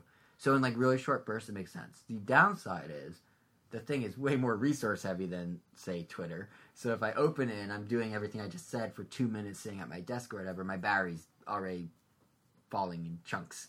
So I've noticed in the 2 days now that I've had Miitomo, because, it came out early Thursday, recording this super late Friday into Saturday. In those 2 days, I've left work with my battery at like 20%, 18%. Normally, I'd leave work with my battery between 40 and 50. And I know there's a battery saving mode, but then it's just not as nice looking, because the game really does look good. It's like having an actual full Wii U Me experience like on your phone. With all the charm and stuff from Tomodachi Life. Yeah, it has all the charm. It's basically Tomodachi Life 2. It's what Tomodachi Life should have been if it had proper connectivity options with a broader audience through social media. In a nutshell. Like, it's the Facebook Twitter integration is cool. I wish they let you integrate your Wii U and 3DS friend list. That's a weird oversight. But yeah, so far I think it's cool. So, the questions, so you gotta run with them. You can't just give one word answers. Like, they give you 200 characters. They definitely want you to have a little fun and give like a lengthy, silly answer. From appropriate to inappropriate answers. Oh yeah, it's fun to read them. It's very fun. Yeah. So and the question now is, of course, like you sort of alluded to, are you gonna be playing this in a week, or are you playing this in 2 weeks? I feel like they're gonna need to build on it more. I mean, obviously they're gonna have new questions, they're gonna have new Miitomo drops, they're gonna have new clothing, all that, which we'll get into next episode when we get full impression of what we think of it as a package. But as of right now, I'm like, I found an outfit I like. It's a t-shirt, jeans, and some Vans-looking shoes. I'm good. Like, how often am I going to be buying outfits? Although I did play Miitomo drop a few too many times in hopes of getting the pancakes to just wear pancakes. I think it's technically a dress, but they just look like a stack of pancakes. And I was like, I want to wear pancakes. I wanted the cat, and I got the cat. I did not get the pancakes. Oh. Yeah. Sad. But, the real question is the longevity of this thing. But what I will say is, while we don't know what that will be like, we can say that Nintendo is doing quite well with Miitomo as a thing, at least in the short term, and it means a lot about where things are going to go next for Nintendo's mobile, I think. Because, like, case in point, first of all, Miitomo was the #1 trend on Twitter all day the day it came out. There was, like, actual breaking news. There were serious things happening. There was, another mass shooting of sorts in Virginia. It was like, #1, Miitomo, #2, Greyhound, which is where it was, at Greyhound Station. I'm like, that seems backwards, but it says a lot about the power of Miitomo, if it's still outranking breaking news. Then it also was #1 on the US App Store in less than 24 hours. That actually took less than half the time it took in Japan to hit #1. And in Japan, it's already gone on to be downloaded over 1 million times in its first 3 days. So here in the US, it did that in double speed, essentially. And then the night Miitomo launched, Nintendo announced, like that first Thursday night, Nintendo then said, oh, by the way, we already surpassed 3 million users worldwide. Japan had 1 million the last time they said about a week ago, which means roughly 2 million people, let's say 1.5 million to 2 million, downloaded and played Miitomo on launch day in the West. Wow. Which is crazy. Like, there's some report I saw that I don't know if I believe that could be the fastest downloaded game of sorts on the App Store, which I have trouble believing because Angry Birds. But... well, when Angry Birds first came out, I mean... but the sequels. I mean, it's not like it picked up steam, like, immediately. Some people have to go, like, what's Angry Birds? Yeah, but the sequels, definitely. Like, Rio and Seasons and all those. But still, crazy numbers for Nintendo. Like, that's super impressive. 3 million... Nintendo would kill to have instant 3 million people playing one of their games on, like, Wii U. And to top that all off, after the success in Japan, Nintendo stock has already gone up 8.2%, implying investors are happy, too. So Miitomo is clearly basically an instant win for Nintendo at this point. Like, it did really well. And Wired actually had kind of an interesting interview that I was reading with an analyst from Japan who basically explained, like, what happened with Miitomo, like why it went from so negative to so positive so fast. Because remember when it was first announced, Nintendo stock tanked, and it was like, what is this? It's not Mario. Why is this not? Why does no one? What are they doing? They're stupid. And then here we are, 48 hours after Miitomo came out, and like everything's as rosy as can be. And he was saying that the reason is what analysts feared, which is actually something that we kind of talked about, is that Nintendo would go way too all in on the microtransactions. And they sort of do. He noted that they're actually microtransactions were $78. You could buy something for $78 in the Japanese version. I don't know what it translates to here. And on top of that, like, they have the Pachinko game, which is Miitomo Drop. They have, you pay to play that if you run out of coins or tickets. They have a shop where you can buy outfits for as much as the equivalent of $5. Like, there's a lot of, if you don't have the coins, like, there's a lot of easy ways for people to pour absurd amounts of money into little virtual things. And in Japan, at least, that is and actually no, around the world with apps, that's a very key strategy. They call it whale hunting. The idea is most sane people, you, me, I assume our listeners, do not pay $78 in Miitomo for a chance to get a pancake dress or whatever. But there are enough people who will, or whales, who put a lot of money into it, that they basically sustain the entire thing and keep the entire thing afloat. So, like, if you and me spend, let's say, $4 or $5 on Miitomo over the next year, that's fine, because someone somewhere is spending $300 to get whatever little hat they really want. And between all that, it keeps the game afloat and keeps Nintendo making a profit. So that was what apparently investors were more concerned. Well, they were concerned about the Mario thing, but then their bigger concern was like, what's monetization going to look like? And for better or worse, Nintendo's going super all in on the mobile app development, like the mobile app mindset. Because back when they first did this sort of stuff on 3DS, as you may recall, Iwata was saying like, oh, we don't want to like overload people with like the microtransactions. We want it to be extras you can get, not, you know, like you buy the game and then you get extras that you pay extra for that we always start developing afterwards. But this approach, there's like, you know what? This is how apps work. So we'll give you something for free and then we're just going to make you buy everything. Or you can try and earn it in the game, but that takes longer. And then if you really are obsessed with that pancake dress, you're gonna cave and spend real money. So if nothing else, Wired pointed out that this is almost kind of like a litmus test for it's, but not the closing line of the article is kind of interesting because it's like it's a litmus test, not for can Nintendo make mobile games, but for can Nintendo become a mobile company, and the answer seems to be yes. They have successfully navigated and mastered, it seems, the money making scheme of a mobile app. Thank you, Dina. DNA. Yeah. So that's DNA's doing, I suspect. But it's a little concerning because it makes you wonder what they're gonna do. They're gonna split their divisions even further. Well, not so much possibly that, or like what happens for the next four apps coming in the next year that Nintendo's been saying like, oh, these might be a little more traditional games in that regard. Like, remember when some investors like Nintendo should make people have to pay $1 to make Mario jump? This was a couple of years ago. We're not that far from it anymore. I don't think Nintendo's gonna go that crazy, but like, is it that absurd now after seeing what they're doing with Miitomo to speculate that like you may be able to buy new power ups for Mario in a Mario game on a mobile phone, not on Nintendo. You know what I could really see it being like?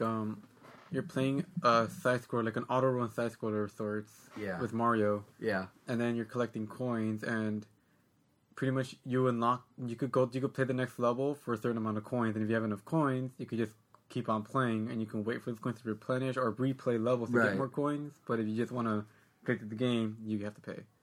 Yeah, I can see them doing that.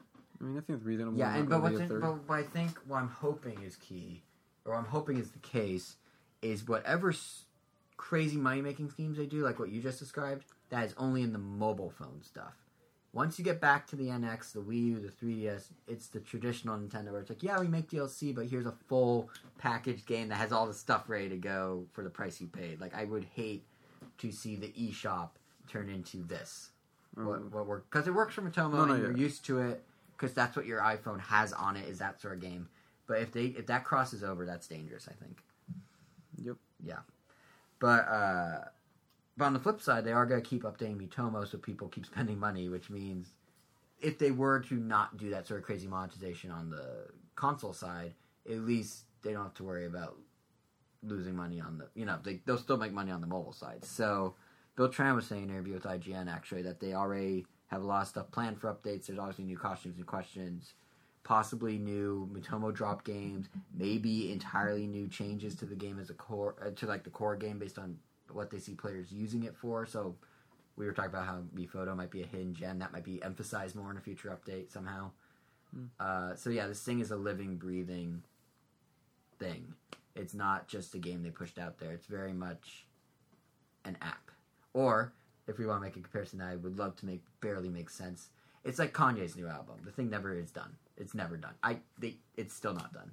New York Times says he's still updating it, even though they just sent download files to everyone. So, Nintendo's Kanyeing. Wow. Or Kanye's Nintendoing. Either way. But yeah, I can easily see Miitomo having like furniture and wall decorations. Like, you go into one of the key things. Fully is customize visiting. your room. Yeah, because one of the key things is visiting people and going and seeing their rooms on your friends list. But there's nothing in there except the walls change color, and there's the me. Like in Tomodachi, yeah, that was one of the first furniture. That was one of the first things I noticed. I was like, wait, I can't customize my own room to personalize it. I pick the music. I guarantee you they're gonna roll it out because I think their idea to address our earlier concern about how we're gonna stay hooked, like what we care in a week, is every month or so they're gonna add new stuff, and you're gonna get yes, they're splatooning it. This is the new Nintendo. Everything's a service. It's not just a one and done. It's a service. It's like Windows 10. They're just gonna keep iterating and keep adding and keep Kanyeing. So yeah, that's my guess. But I would love to have them do furniture. That'd be cool because it also like Animal Crossing. It would full on cross on the Animal Crossing territory, like having a custom room with different furniture sets that could be retro themed or whatever. That could be dangerous. That could be very dangerous. But yeah, that IGN interview that Bill Tran did that I mentioned, he also shed some light on some interesting things about My Nintendo and Nintendo's plans for the new reward program going forward. First off, though, probably discuss what we think of My Nintendo, because that's now out, the new reward program, and I'm personally pretty impressed. I mean, what are your thoughts? Have you poked around the site at all? What do you think? Yeah, I looked at the games they had. I mean, not impressed with the rewards, but everything is still very, like, all right, it seems easy to use, it's friendly.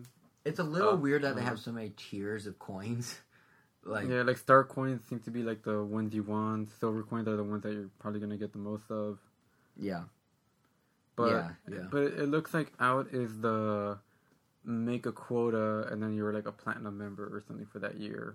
So, I mean, at least there's that pressure is gone, even though I guess we never had it because we had such a stockpile of games at all times that was never an issue. But yeah, that's not a thing. But it almost feels like, I don't know, to me this current reward system feels almost more like Nintendo gamey than it the does others. Feel like it's very game. It feels like I mean, even though there's no more, at least for now, like physical stuff, I do kind of like that they're forcing all digital stuff on you more because now I actually feel like, oh, I actually will be getting stuff from time to time instead of being afraid to get anything because, oh, this limited to 1,000 Kirby thing might pop out of nowhere and I might not have enough coins. You don't have to hoard them anymore. Yeah. So I'm glad that they're kind of they're not encouraging hoarding now by like, oh, here's a bunch of little stuff. Yeah. Just get what you want. But yeah, I think that's a big plus. And also it seems like they're going to be rotating stuff a lot. Or adding stuff more frequently. But like even the layout, like when I went to the site, I was like, wow, this is very Nintendo-y. Like it feels gamey almost. Like gamey is a way to describe meat, but in this case, I don't know if you see that brick block on the bottom, you could just tap it. Yeah, and then you get coins. Or like there's a fallen coin that you could just click and it was like, oh, you found one on the floor. Or even things like your Mii's walking around, you could tap him and he reacts to you. Like it feels like an extension of all the other Nintendo interfaces instead of just a website, which is actually kind of cool. There's also like the goal system. So these missions, which are basically achievements that you get for just like doing things, like anything. Like you can get weekly coins just for going to the eShop, or going to Miiverse, or answering a few questions in Miitomo. Like it's really cool, and the whole thing. What I was getting at with the gaming thing is it reminds me a lot of like how Nintendo with Wii Fit is like, hey, we're gonna make a video game out of exercise, or Miitomo, hey, we're gonna make a video game out of silly questions, or now My Nintendo, hey, we're gonna turn a reward program into almost a game you play. Because like there's this thing where, okay, you know how there's Twilight Princess Picross you can get now for 1,000 platinum coins. Yes, I do. Yes, that's that's an exclusive game to My Nintendo. It's one of the cooler rewards because it's exclusive to My Nintendo. So random, but it's super random. It's literally like stock screenshots and then numbers on top of them.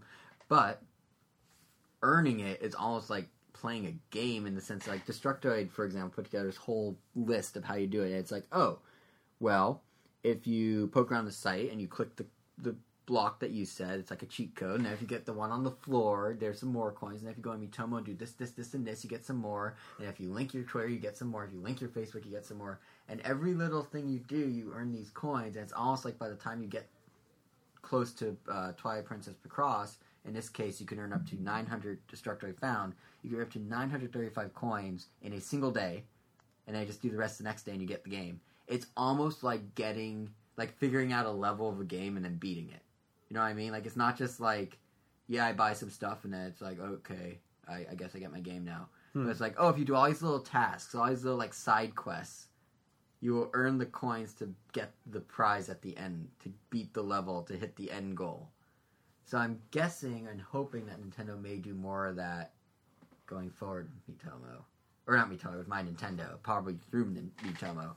But I just thought that's really cool at Nintendo. It's really clever how they basically took a very static reward system and turned it into a game in and of itself. Yeah. I don't know. I think it's cool. Yeah, it's a nice. It's like so Nintendo-fied. It's really neat. And then hand in hand with My Nintendo, of course, is the new online eShop, which is now called the Game Store, and it's just integrated in Nintendo.com. They essentially took the old Nintendo.com game database and completely swapped out all the game pages and swapped in these new ones that have like the ability to buy digital right there. And right there, one thing I saw that was actually kind of neat is if you go to the game page of a game you already own digitally, it will actually say already downloaded, like on the page, just like on the eShop. Like they actually integrated that, which I didn't think they're going to do. So it's pretty clean. It's nice. There's not much to say about it, but it's a nice layout. It's clean. The one downside to all this, and this is where the IGN interview comes back in, is everything we just discussed, all the coins, all the like tracking your downloads, all of that is strictly for digital. You get nothing if you buy physical, at least as of yet. What Bill Trenten was telling IGN, which is why I keep starting to reference this interview, is that they're looking at it, and they might want to do it in the future, but right now it's just digital, which sucks for us, at least for me. I feel like he does too, because we buy physical more than digital. Definitely. And I feel like we had this conversation before on the podcast. We're like, oh, why aren't they rewarding physical? But the reason I now care so much is because I got an email from Nintendo. You probably got it too. Did you get the 200 platinum coin bonus for being a Club Nintendo member? Did you see how you entered it into the site to get it with a code, a generated code? Those generated codes are exactly how Club Nintendo used to reward physical purchases. The system is in place in My Nintendo. It already works. They email codes to people. Why can't they just print a code, put it in a box, and then when I go buy Star Fox in 2 weeks, I get my code and I get my points? Like, what is this? It's an artificial wall they're building and then saying, we're figuring it out. No, Nintendo, you figured it out. You're just trying to make more money off digital purchases, and in the process, kind of leaving out us physical purchasers who are giving you the exact same amount of money. Like, I don't get it.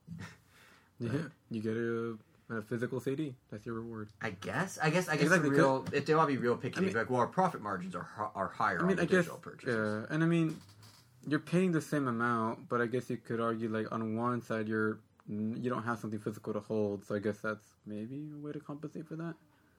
I mean, because you have the same. I mean, nothing's stopping you from also getting a digital.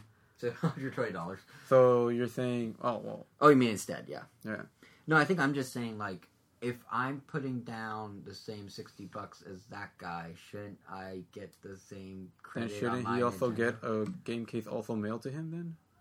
No. On a CD? No. Oh, you're saying I'm choosing either I have a physical CD in case, or I'm choosing to get credit for other downloads. It's either or.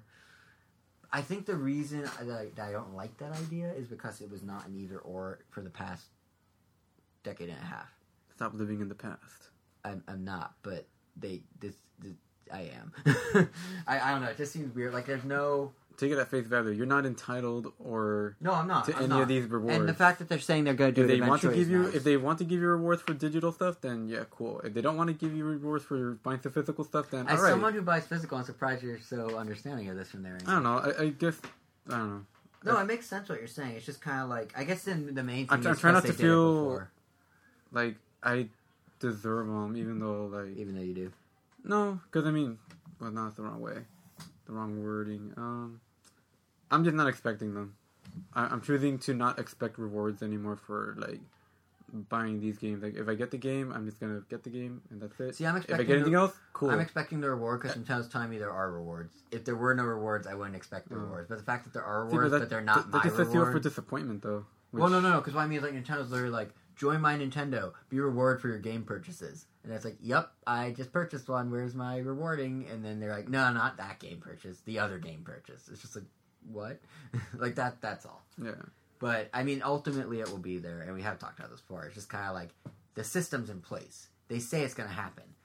Why not just pull the trigger? Like, I literally use the exact system they'll probably use the day My Nintendo launched. Like, it's not that hard to just do that extra step. But I guess it is. Or perhaps they want higher profit margins. Either way, I can't fault them too much. It's kind of like, this is silly. I mean, I'm just curious to hear like what their reason is, like what their actual reason for just. They Bill Trent didn't give one. It's not. No. It's not Bill's fault either. Like, no, they haven't. I'm not like saying he's to blame. He's just. I'm curious what the behind closed doors answer is. Profit margins. Huh? They make a lot more money off digital. They don't have to print cartridges. I mean, yeah, they don't have to print 3DS cartridges. They don't have to make discs. Right. They don't have to make boxes. They don't have to ship. They don't have to give a cut to Best Buy. They don't have to. So ultimately, they just want everyone to stay away from it. Ultimately, they want everyone to go digital, but that's also kind of tricky when your console has only 32 gigs of memory. This is more geared towards the NX, where it might have expandable memory. Granted, you can add a hard drive to the Wii U, I should say that, but... Which you basically have to at some point. Yeah. Yep. Or you're like me, and your Wii U just self-destructs itself, basically, and you have to get a new Wii U, and it erases everything, so you just start with new games at that point. You never use a hard drive, because it just keeps erasing itself. Not much of a loss for you, though, right? Well, yes and no. I didn't make much progress in many games, but I made little progress in a lot of games. Does that make sense? Like, I made my way a little bit into a lot of games. Oh, no, yeah. You played every game you bought. Combining all that would be the same as being a few games and losing all of it, I'd say. Just more diversified. I diversified my portfolio. I get what you mean. But, yeah. I didn't make it far, but gosh darn it, I don't want to play that section again. Well, it's kind of like, do I really want to go back and unlock all the characters in Mario Kart again? I don't play it that much on my own Wii U anymore, but it's kind of weird if I boot it up to be like, where's all my progress? No, especially if a character you like has to be unlocked. Exactly. Do you play the character that needs to be unlocked? No, but I understand your point well. Smash Bros. Might be a better example of that, actually. Well, who do you use? No one, but it's an easier sell. I was going to say, like, I think you have to unlock Lucina, which could give you some... No, Lucina's there from the start.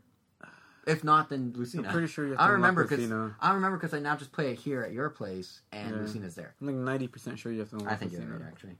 But anyway, yeah, so that's Club Nintendo, that's My Nintendo, that's Miitomo. We'll have more Miitomo and pictures next episode, but Miitomo and My Nintendo is only half the app story of the last few weeks. The other half is that Pokemon Go is getting more info, both official and unofficial.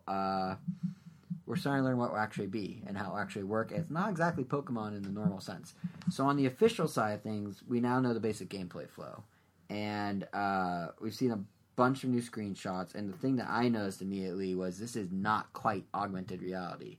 Yeah, there's probably some AR stuff, but really what Pokemon Go is a GPS game. Like, the maps you see are all cartoony and whatnot. The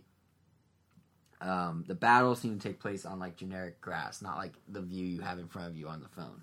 At least not in the screenshots they showed.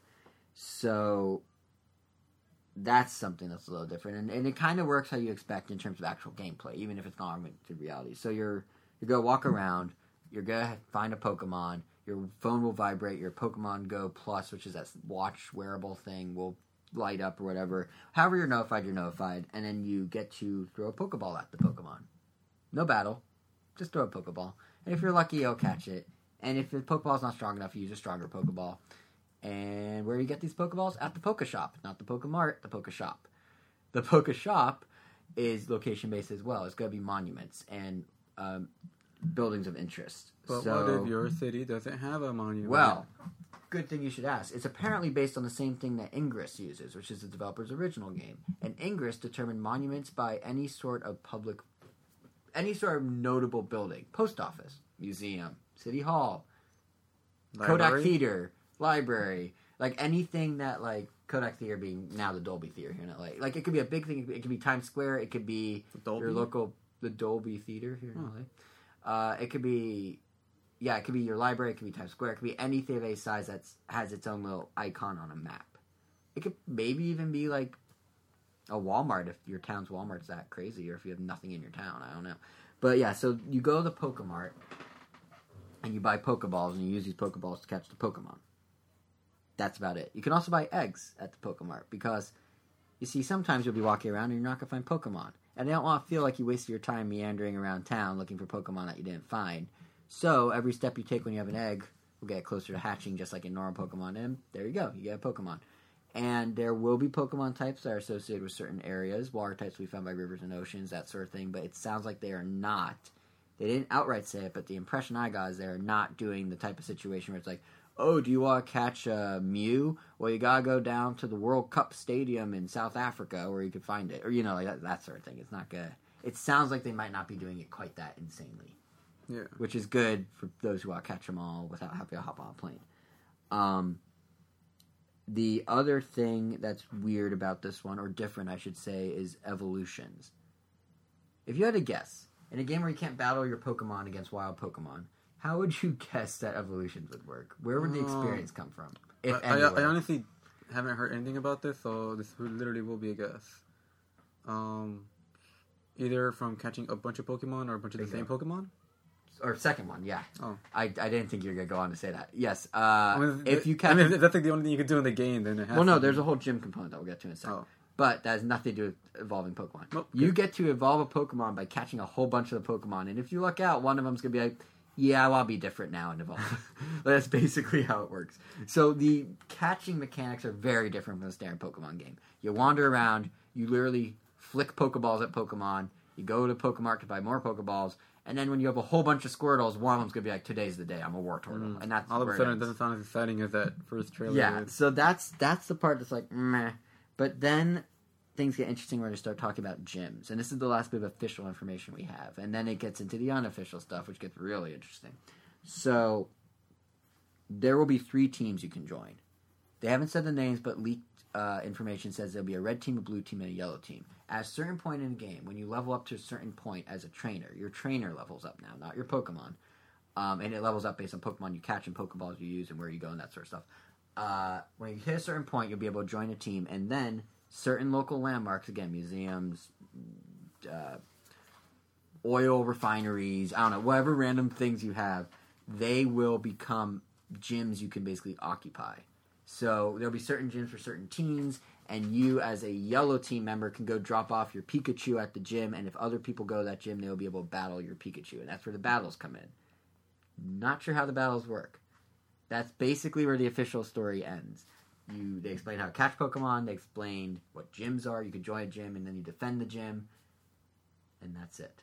Now, luckily, in Japan, they're already doing a beta test. So unofficially, while people aren't supposed to be talking about it, they have started combing through the APK file, which is like the Android app file, and found all sorts of assets and found all sorts of things, and have been quietly kind of leaking out, and not so quietly, kind of leaking out some other stuff. So the battle system, for example. All 18 types are represented. Now, none of this is 100% confirmed. It could change. It's all beta. It's all probably unfinished code. For example, only first-gen Pokemon are in there right now. There may be more down the road. People have found files referencing Snivy. But if there's only the first 150, why Snivy there? So, like, there's probably... That was Snivy, like Ivy. Oh, that makes more sense. I always called it Snivy. It's because I secretly really wanted to still be called Smugleaf. So I just mispronounced it to make him change his name. Because that's how it works, right? If you mispronounce someone's name, they go legally change it. Yeah. But yeah, so Snivy or Snivy, whatever his name is, there's references to him apparently in there, but it sounds like it's only the 150. But for the battles, all 18 Pokemon types, current 18, including Fairy and Dark, are represented. It sounds like battles only have 2 components, attack and energy. There's no status effects. Attack is obviously the damage you deal. Energy is what it takes to do the attacks. And something happens, and that's where the AR is. You can apparently battle over an AR overlay. I don't want to get too into the nitty-gritty. I kind of read up on it, but like no one knows if this is the final form of the game. So it seems silly to be like, it will be this, only to then in 2 weeks say, never mind, it won't be. It'll be the opposite. But as of right now, that's kind of the gist. Is it's a simplified battle system. The gym system is where things get real interesting. The more you work through gym, the more you defend it, the better Pokemon you have. That lets you be a gym leader. So it seems like they replaced the idea of leveling up your Pokemon with basically building yourself up as a trainer, with these Pokemon you collect in the real world as kind of your tools to do so. Yeah. So it's definitely not Pokemon in the traditional sense, but it sounds like it could still be pretty fun in its own way. It's definitely more spin-off-y than the industry presented it, though. Which, I mean, as someone who's hearing all this for the first time, what's your initial thought? Does that sound worse, better, what you expected? I don't know. Are you totally speechless? Because it's just like, this is not all what you It's had in definitely mind. less than what I expected now. So now, we don't know everything, to be fair. But, so far. Yeah. But, I mean, I was still probably going to try it just to see how hard it is to get a chance out of Revow or something. Right. And there are references in the code to all sorts of interesting stuff. Like, apparently the code references Google's Cardboard VR, so it could be a VR view, which could be interesting. Like, maybe you could see your gym in full 3D. There's an achievement system buried in there. There are, of course, microtransactions, which suggests this maybe it has to be free to play. There's no way it won't be. So, basically stuff that you'd expect from an app, kind of like we were talking about with Miitomo, where, like, obviously they're going to do the app approach because it's an app before it is, more than a Nintendo console game. So I would be curious to see what happens. The big takeaway from the Japanese beta test, or field test as they're calling it, is that it is not done. It is crashing like crazy. It is not coming out anytime soon. It's probably late this year. That's not surprising. Like, there's this whole wave of, I would almost say, backlash when word from Japan came out that this thing was so janky right now, and people were like, "How could?" But it's the beta. It should be basically ready. Like, what? Is the game to be that bad? I think. Little note to the internet. Beta has become a marketing term, but in its original form, beta is exactly what Pokemon Go is. When companies like Google are like, "Hey, it's Gmail in beta," the thing's basically done, and they're just using that so they don't have to offer tech support. When Apple says, they don't even use the term beta very much, but the few times they have, again, is so they can say, if something doesn't work, you don't need to contact us and tell us, or you don't need to, call our customer service line and get help. It's on you. You're using a beta. Like when they did the iOS 9.3 public trial. They're not going to offer support if Night Shift doesn't work in 9.3 on the public beta because it's a beta. But once it becomes official, then yes, if you go to Genius Bar, they will actually help you figure out what's wrong with it if it's broken. So, that's kind of what beta's become. But these guys, Pokemon Company and the developers, are using beta in the real sense of the word. So, yes, Internet, the game's going to be kind of broken, but it will be fixed when it comes out, whenever that may be. And, while it's not quite what I thought it would be, I am kind of still interested and looking forward to seeing more about it. Yeah. It's going to be... I feel like it's going to be... I still want to try the territory for Nintendo, so I'm still always curious, what that offering will be like. I feel like it's going to be Pokemon another... Company, exactly, but... Yeah, both, really. They're both contributing. And the fact that they're both contributing gives me a lot of hope. I feel like this is going to be another Miitomo situation. Yeah, neither of them would let a product come out, and then they wouldn't let it come out if it wasn't ready. So. And they certainly wouldn't let it happen when it's a marketing tool for a franchise. This is just as much a way to get people to buy Pokemon is too big Pokemon to let... too big to fail. Yeah. But yeah, I'm pretty confident. Because Miitomo, we had the same hesitation, and then it was fun. Yeah, Pokemon it's a nice polished product, so yeah, I'm kind of expecting the same level of polish for this. It's Pokemon. Yeah, there's no way they're going to botch it. So calm down, Internet. It's still worth being excited for. So that's Pokemon Go. That's the other half. I'm really curious if they end up integrating My Nintendo in there. Imagine the My Nintendo mission is all coins. No objections here. That would, which is a nice segue into the next thing. You actually brought some up. So we have two little, loose news stories that don't fit the theme of the episode. We've been pretty good with, WonderCon and apps, but... One of them is Ace Attorney as an anime. The other is the Wii U. Reports of the Wii U discontinued. I literally just heard about it today. Yeah. They just tweeted out that it's going to be airing on April 2nd. I'm like, wait, that's tomorrow. Or yesterday when this podcast goes up. Yep. I'm really excited about it, but it's on Crunchyroll, so I'm wondering if you don't have a subscription, if I'll have to wait a few days before I can watch it, or if it just won't be available unless you have a subscription. But I guess it's something I'll have to find out tomorrow, which I guess is yesterday. Or to get even trickier, it's now today because we're recording Friday night into Saturday. It actually goes live as of us talking right now. It goes live in 34 minutes. And if for whatever reason you haven't played, if you've played Ace Attorney and you haven't read the manga or kind of hesitant about seeing it as an anime, I would definitely recommend watching it, especially since I don't know, Ace Attorney is a series just because it's an interactive graphic novel. It lends itself already really nicely to a text format and a visual format. So in manga it's pretty much like you're just playing the game just without the interactivity, and for an anime it would be the exact same thing. So they're already made for it. So I can't imagine they can't really mess it up. So is it a subtitle or dub?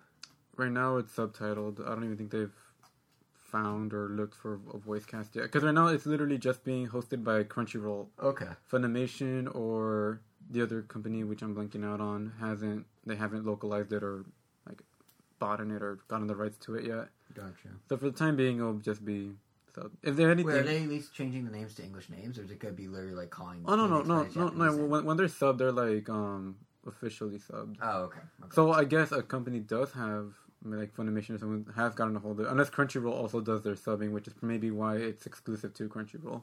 That would make sense for Crunchyroll to do, in the same way Netflix and Hulu have their own original programming. It make a lot of sense for Crunchyroll. Yeah, so maybe they're in charge. The rights. Yeah, so they would do the subbing. I mean, if we hear anything, it would probably be announced at Anime Expo, which apparently does do like pretty big announcements sometimes. So yeah, as far as those animes go, so we'll see. That's cool. That's finally happening. Yeah. It's good ramp up for Ace Attorney 6 later this year. And it's really just a retreading of 1, 2, and 3, the first 3 games. So if you never played them and you don't really want to play them, I guess that's a good way to catch up on the plot and not have to play them. If you want to be incredibly passive about your gaming experience to the point where it's not even a game anymore, this anime's for you. Yeah, because I mean, it's basically yeah. That's cool. That's actually happening. It's like an abridged version of the game, I guess. Yeah, I can only imagine. It's like a book being turned into a movie. It's a game being turned into a show. Yeah, so all of a sudden we're just watching and go like, oh, they skipped over this part. Right. But it is cool that, like, because I know you've been talking about this for a while, so it's cool especially because the most recent game has full-on animated cutscenes, so it's almost just like fully realizing that. I mean, they're already kind of there, and the newest game still has animated cutscenes, so. Right. That's the good news. That's the good news in the other news bucket. The possibly less good news is, but not unexpected, is that Out of Japan can report that the Wii U may be getting discontinued any day now. So Japanese newspaper Nikkei, whatever you want to call it, reported that Nintendo suppliers have actually already begun to discontinue the making of some Wii U components and accessories. Now, obviously game development is continuing on for it. Obviously, Nintendo's not dropping the system Dreamcast style, but what the newspaper says is that this is to ensure there won't be a surplus or a stockpile of unsold Wii U's down the road. They're tapering off production now so they can just kind of ride out till the NX and then sunset it peacefully without having all these extra systems they don't know what to do with. The weird twist is that for once Nintendo actually commented on the story. They usually say we don't comment on rumor and speculation. This time they went, no, we're producing them at least for this quarter and the next one. Now, that you would think, which means through summer, by the way. So that means normally you'd be like, okay, there's no story here. But the newspaper Nikkei in general is actually pretty good at reporting stuff. For example, the DSi XL, the larger DSi, first reported by its newspaper. Nintendo denied it, then revealed it. The 3DS XL, first reported by its newspaper. Nintendo denied it at E3, and then 10 days later they revealed it. So, these guys know what they're talking about, and Nintendo's known for lying. Or not lying, but denying things that turn out to be true. So, it could go either way, I'd say.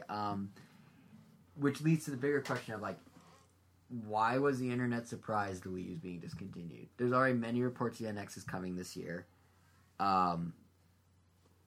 Obviously, this is going to happen at some point. I guess from a PR perspective, Nintendo probably doesn't want it to happen, because then people that might have bought a Wii U, in the next few months for, say, Pokken or Star Fox or Zelda might decide to wait. So I can see why Nintendo would want to distance themselves, but I don't know why the general gaming press was like, oh, there we go, it's done. Like, I can't believe it happened, because of course it happened. It makes sense that would happen. They need to start It makes for a good story. I guess. But they're treating it kind of like a surprise. Food on their table, too. That's true. And, I guess whether or not it's true, it's kind of an interesting topic in the sense of, like, we've been talking forever on this show now that I think about it, about like, oh, the Wii U isn't selling well. Oh, this could be the last year. Oh, there's not enough games. The NX is coming out. Oh, NX. But we never actually looked backwards and went like, we've owned the Wii U since day one, both of us. We stood in line together at Best Buy for it. The thing's life is maybe ending before its 4th anniversary or on its 4th anniversary. There may be only twice where I felt like there's no games. Those like famous droughts, but yeah, which was kind of what I was getting at is like, as people have owned it since day one, who will be owning it through, will have all these games. Saw it through its infancy and we saw it through the many months of firmware that takes like 45 seconds to load your settings menu to the point where it's now actually pretty fast. We've been through all of that, hell and back. Are we content? Like, let's say the Wii U is discontinued and 2016 is the end and the 4th anniversary is the final anniversary. Are we happy with the purchase? Is it money well spent? Is the game library good? Was this a good Nintendo system? Honestly, I would say yes, because we've had it since the beginning. Right. And because we work and have income. If I was like a teenager that like barely saved up enough to get a Wii U because I really love Nintendo and I just got it, and then I hear all this, and then like the next console comes out, I'd be pretty angry. Well, I mean, isn't that kind of a risky run with any system later in its life? Although I guess it's for a normal system would not be later in its life. It's at least a year or two short. Yeah, because it comes to that point where they're like, because then even at that point, if like let's say the kid is like, well, we'll read on his like Nintendo news, and he might just wait, and then he'd be like, oh well, damn, like, I ended up skipping out on the Wii U. Yeah. So I don't know. It just seems like it was only really worth it if you were on there from the beginning. And got to evolve, and got to watch the system evolve and then devolve as they dropped the gamepad stuff. I mean, there were pretty good games like all throughout, but then again, I mean, if you wanted the Wii U specifically for Smash Brothers, then obviously you already bought one. Hopefully. You're happy with it, but then you're still kind of in like shaky waters because you don't know if like oh well, this Wii U get an updated version of the current Smash Bros. If it doesn't, you're still fine because that will still be the norm everywhere. But if it does, you know that like next year at EVO or the next big tournaments, like if you're playing competitively, like you know like you're gonna be forced to go to the new one because that's what they're gonna use. They always use the newest hardware, the most stable, the most everything.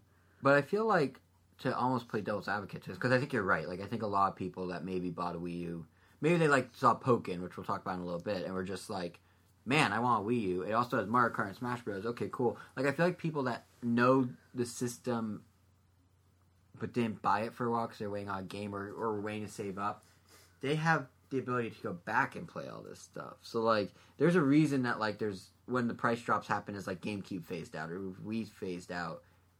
The games were still there, and Nintendo then marketed it also as like a more budget conscious. Yeah, especially now that there's download stuff. I mean, like stuff that you may not even be able to find at retail, you could just download it. So it's almost like even if you buy it now, as long as you know this thing might be on its last legs, which I think most people do that have any interest, it still seems like a reasonable purchase. I mean, I think Nintendo needs to drop the price. Honestly, I think if you maybe not for the full price. That's what I'm saying. No, yeah, but if there was maybe for a decent enough price drop, like they did. You get a really good instant library of like 10 really solid games. More than 10. No, I mean, at least 10. Yeah. I mean, like 10 games that I feel like anyone can like. Yeah, and that's agree with. That's the thing about the Wii U is like even if the gamepad was a little bit of an unfulfilled promise, at the end of the day, there were a lot of extremely high quality first party games for this system, and some good indie games and some good third party games. But really, it's Nintendo's lap that carried the system because that's all there was for the most part. But you know, some of the experimental stuff, Game & Wario maybe not the best of all the WarioWares, but like Nintendo Land's cool in its uniqueness to the point that PlayStation VR is now basically doing that. You saw that, right? Yeah. Did they call it innovating? Yeah. My favorite was the slide where it's like, the person with the headset has a totally different experience than the three with the controllers. I'm like, all you did was tape the gamepad to someone's face and call it innovation. But, yeah, like that. Nintendo Land's a really good game. You'll have multiple Zeldas with all said and done. You have Mario 3D World, Mario Kart 8, which is arguably the best Mario Kart ever. Splatoon, which is a whole new thing for Nintendo. The best Smash Bros. Ever. There's a lot. Even games that got like overlooked, like Donkey Kong Country Tropical Freeze, was really solid. Like there's solid content on this system. So I feel like maybe the gamepad fell short, but for me at least, being there since day one, I'm very happy with it. I don't know if it's my all-time favorite Nintendo system, but some of Nintendo's best work is on this thing, even if you ignore the gamepad. So probably still be GameCube. I don't know. Your favorite? Yeah, probably. GameCube's up there for me. It's like it's weird because like N64 I have the nostalgia for, and I think the most games for. I feel like between GameCube and DS, I don't know. Yeah, Super Nintendo was also definitely too hard. The early days of the Wii, like early Wii, was definitely a very memorable period of Nintendo history for me because it was like peak Nintendo fandom in terms of like the rolling into that like going into that launch and the launch happening, and then Nintendo having huge success. Like as a Nintendo fan, that's really fun. But same with a lot of the GameCube and DS stuff too. Yeah, that's a tricky one. But yeah, I'm happy with the Wii. I don't think. Like, if it's being discontinued, I think it lived the best life it could live. They could have Dreamcasted it a long time ago. The fact that they didn't and they stuck to it, they fulfilled the promise to us, the people that bought the thing, by delivering us not just games, but super good ones. They could have easily just done, like... They could have done what they did this past holiday for the past couple years. They could give us Mario Power Tennis and Animal Crossing Amiibo Festival for the past 3 years. But they actually they actually kept pouring money in and did things like Splatoon. Granted, and Super Mario Maker and, all that. And granted, to some extent, that was Nintendo like, oh, we could probably get new people to buy the system with this and, get to that 12 million they're at now. But a lot of it was also like, there are people that put down $300 on this console. They've been with us since day one. They deserve an experience that's actually a Nintendo experience. And they did it. So yeah, I'm content. If it does get discontinued, which we'll see, up to this point, I'm happy. And the thing is, there's still more to come. I mean, Star Fox is out next month. There's stuff like Tokyo Mirage Sessions this summer. There's Zelda later this year, presumably. And there's even still indie stuff being announced. Like, real quick, that game, you've heard of Axiom Verge, right? Maybe. It's, so basically, have you heard of it? Nope. Oh, really? Okay, so it's PlayStation exclusive originally, but it is a massive Metroidvania game that a lot of critics are basically saying is the spiritual successor to Super Metroid. Like, this is more of a Metroidvania game than Metroid. Like, it's like so like perfect in that regard. And it was made by a single guy named yes, Thomas Happ, and then it was shepherded by Dan Adelman, who used to be Nintendo's indie guru at Nintendo of America, and then has gone on to be a consultant. And this game got a ton of praise when it came out on PlayStation.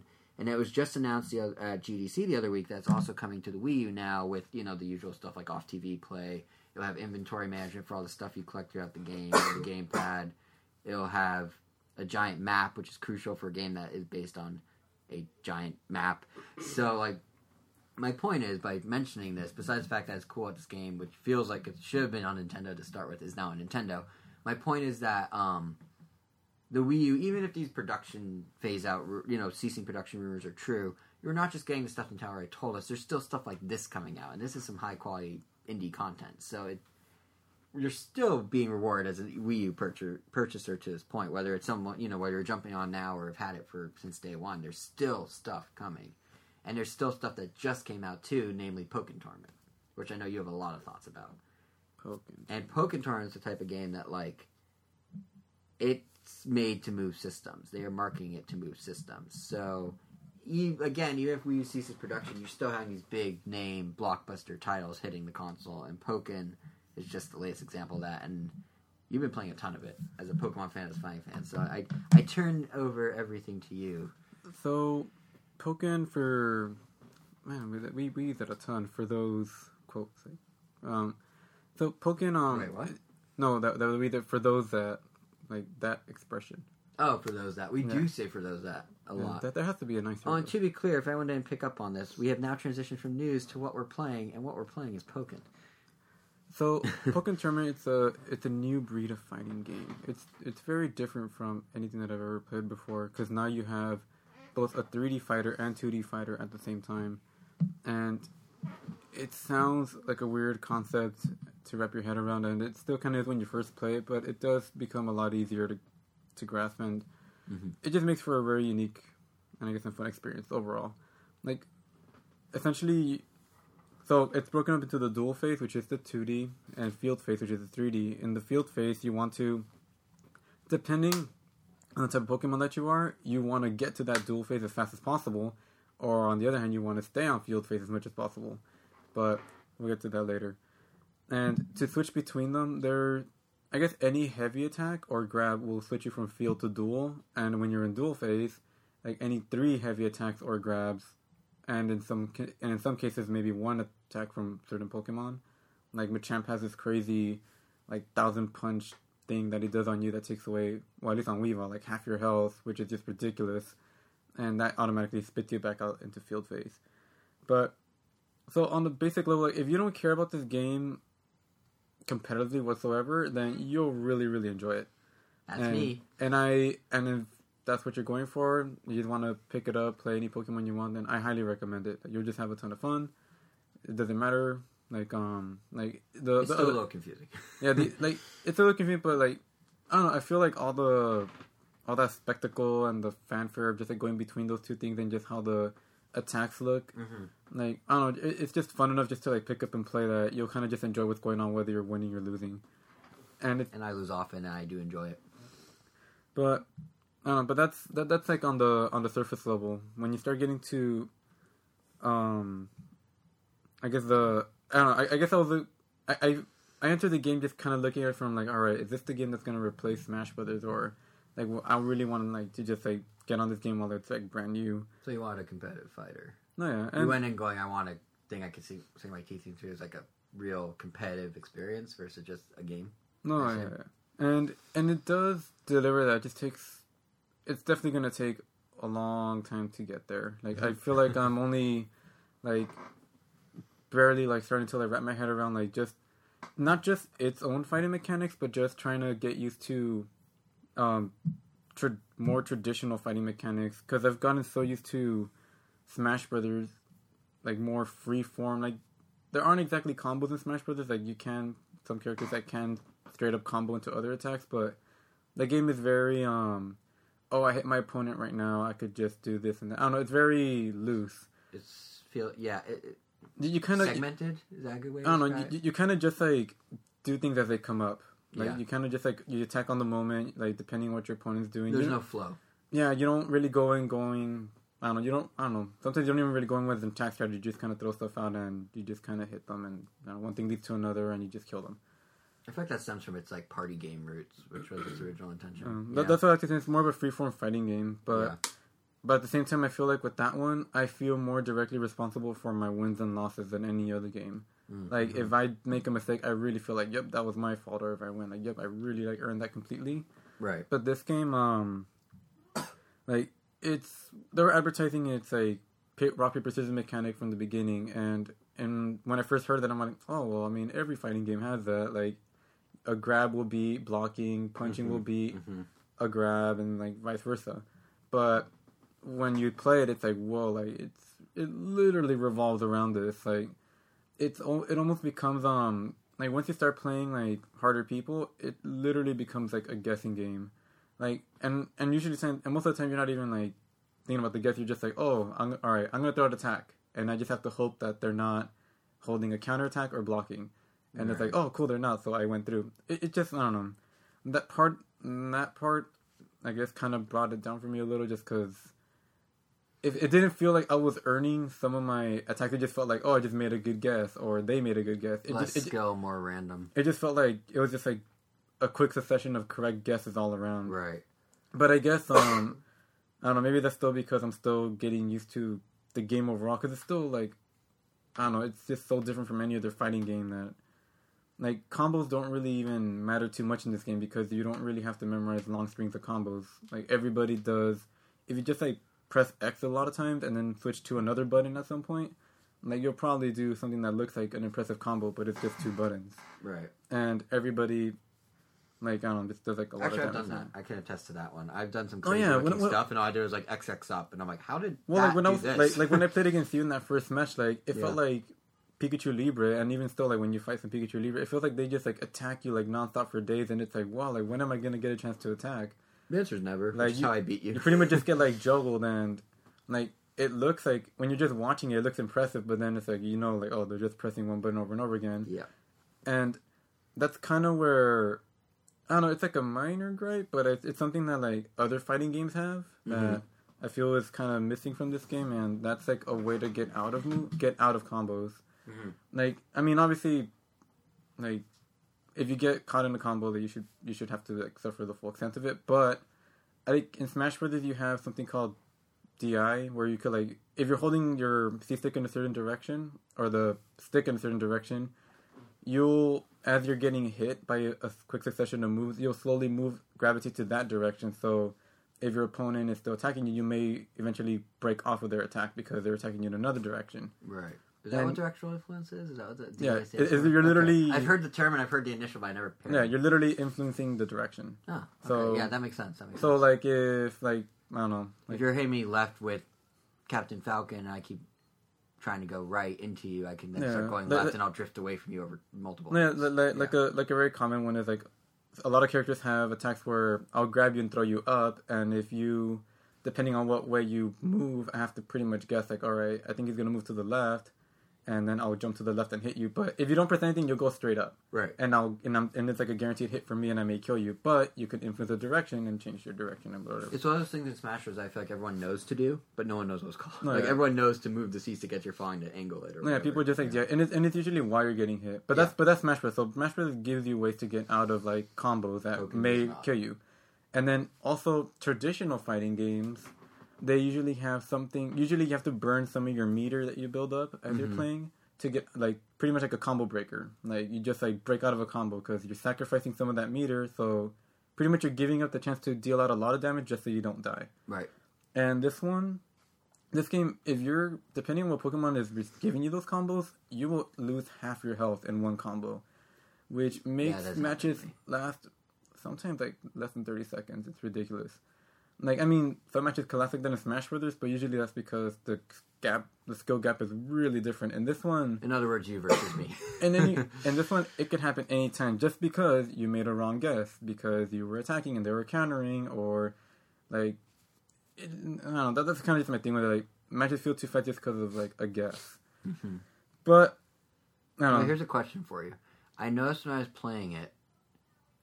So it's like a traditional fighter. It's 3 rounds, right? So up to 3 rounds. If you win 2 rounds, you win the match. If you go back and forth one time, there's a 3rd round. In most fighters, don't your gauges reset at the start of each round? I noticed in Pokken... No, they stay charged or whatever. Because I feel like in Pokken, it's like, you fill up your assist Pokemon or whatever. And then it's like, when the second match starts, it's like, oh, he's still there. Or a better example is the special attack gauge. No, yeah. That actually remembers the charge for the previous round. Oh no, yeah, I'll. Oh, were you gonna cover that? Sorry, it's just something that jumped at me. Like, no. That's a good point, and I'm not. You're gonna have to remind me later because that's something I have to cover later when I start talking about your advisor buddy. Okay, yeah, well, because that's a big thing with her.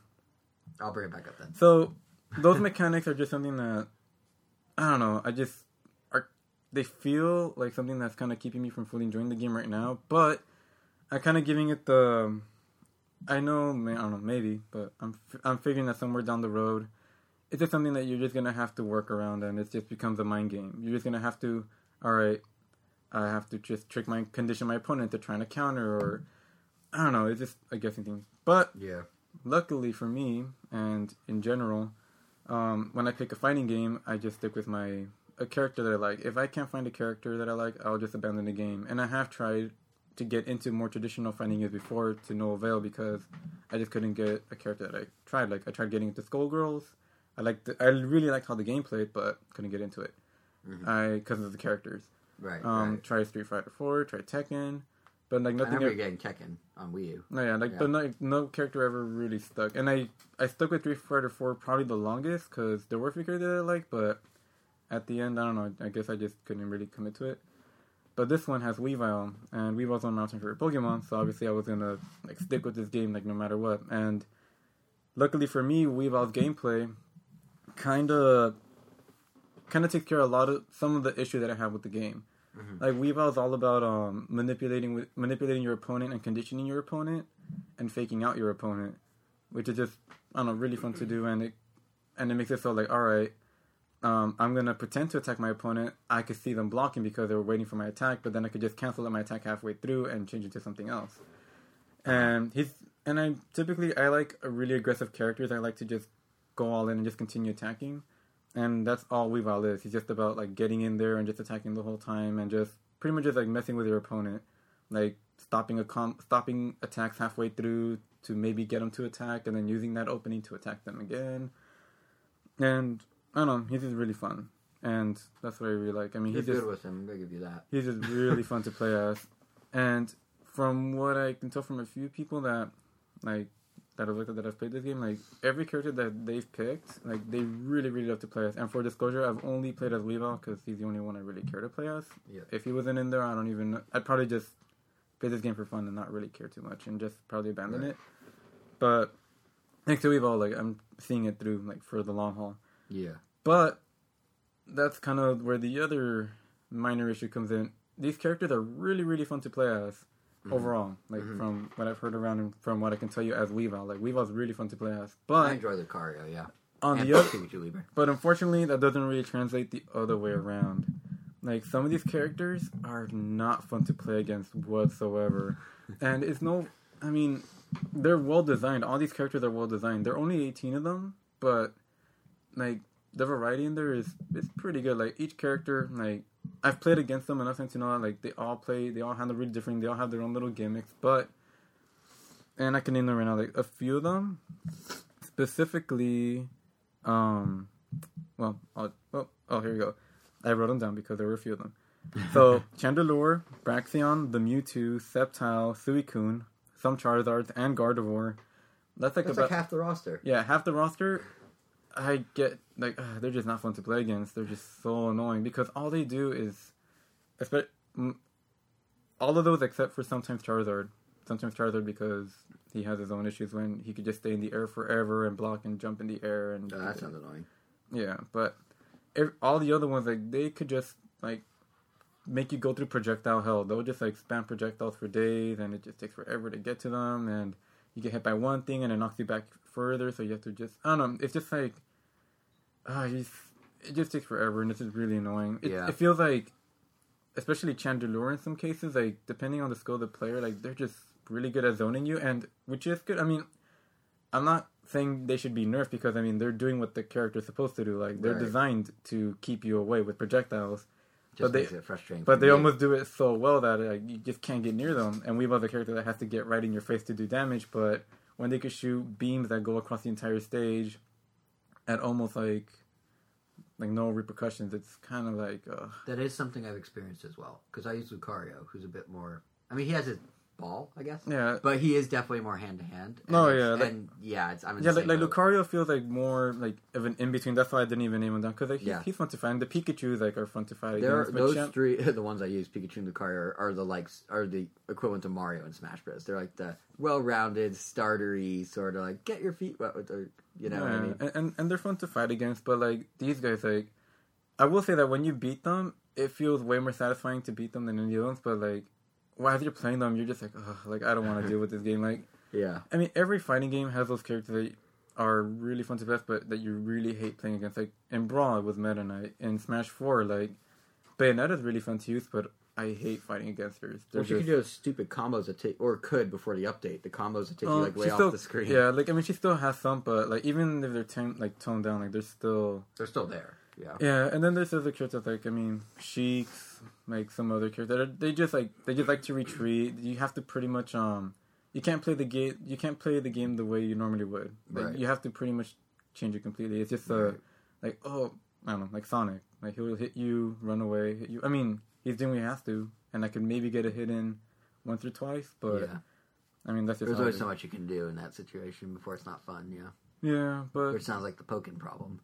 Yeah, except it's like half the cast. At least with Smash Bros. It's like for the most part, yeah. And maybe, and again, because the game is still relatively new, maybe at some point I'll just get a lot. I mean, in the beginning it felt almost impossible to get through these things, but I've improved enough to where now I could at least figure out that against Chandelure, I have to try to stay in the air as much as possible because he can't really attack you in the air that much. Mm-hmm. And against Braixen, you're just kind of like messed up on all fronts. But for the most part, like, I'm learning, and I feel like as time goes on, maybe like their flurry of projectiles will be a lot more manageable. But for now, it's just kind of like a morale on the game, like, that brings you down. But I have faith that it'll just get better. Well, it sounds like you're already starting to get the hang of how to deal with some of them. So it's just making that or honing in on that.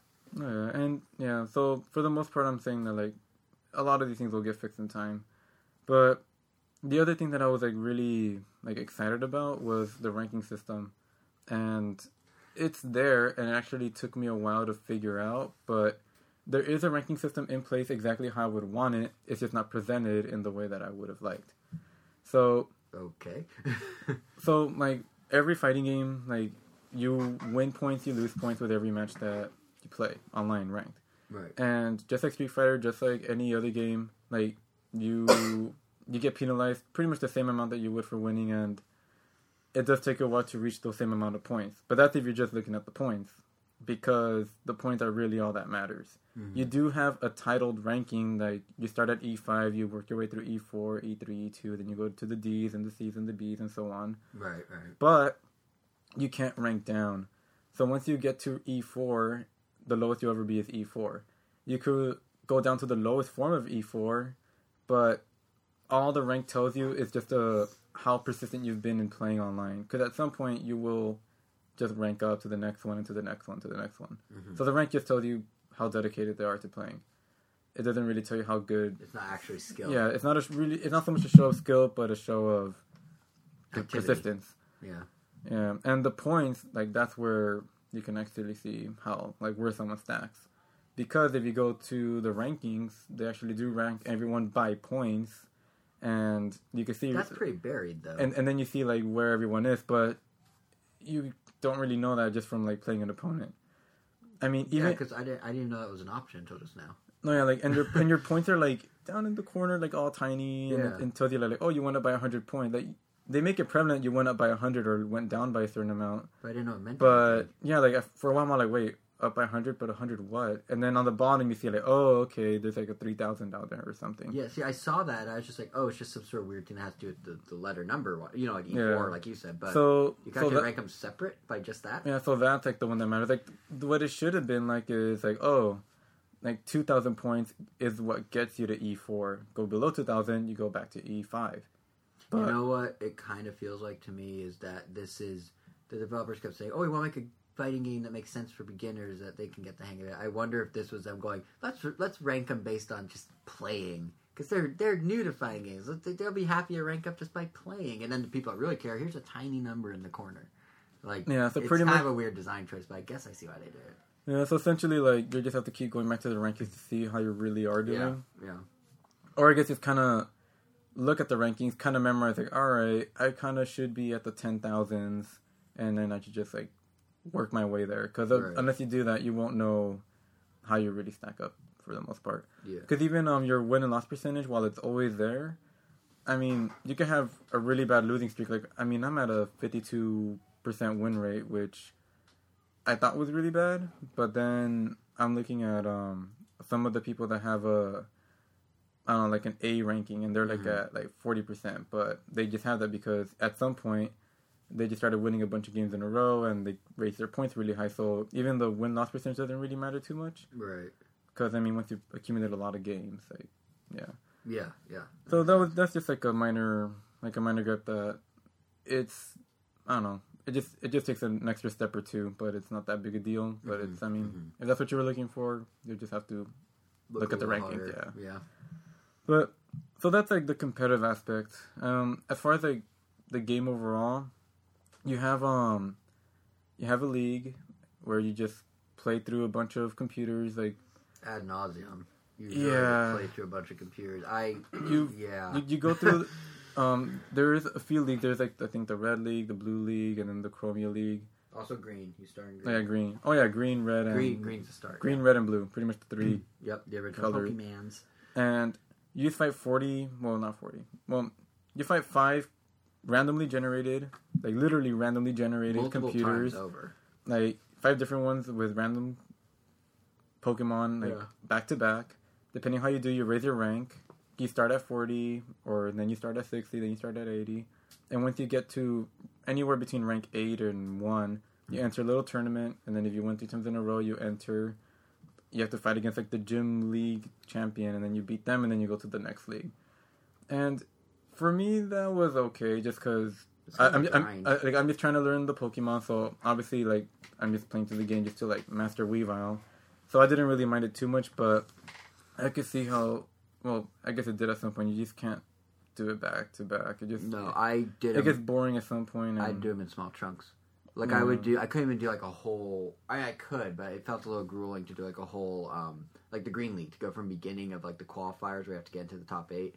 Based on points, all the way to the championship. I broke it up in 2 because I was like, how many times do I gotta fight the same, like, super easy Pikachu Libre? Like, I'm getting tired of doing it. Like, I'd rather do something else and come back.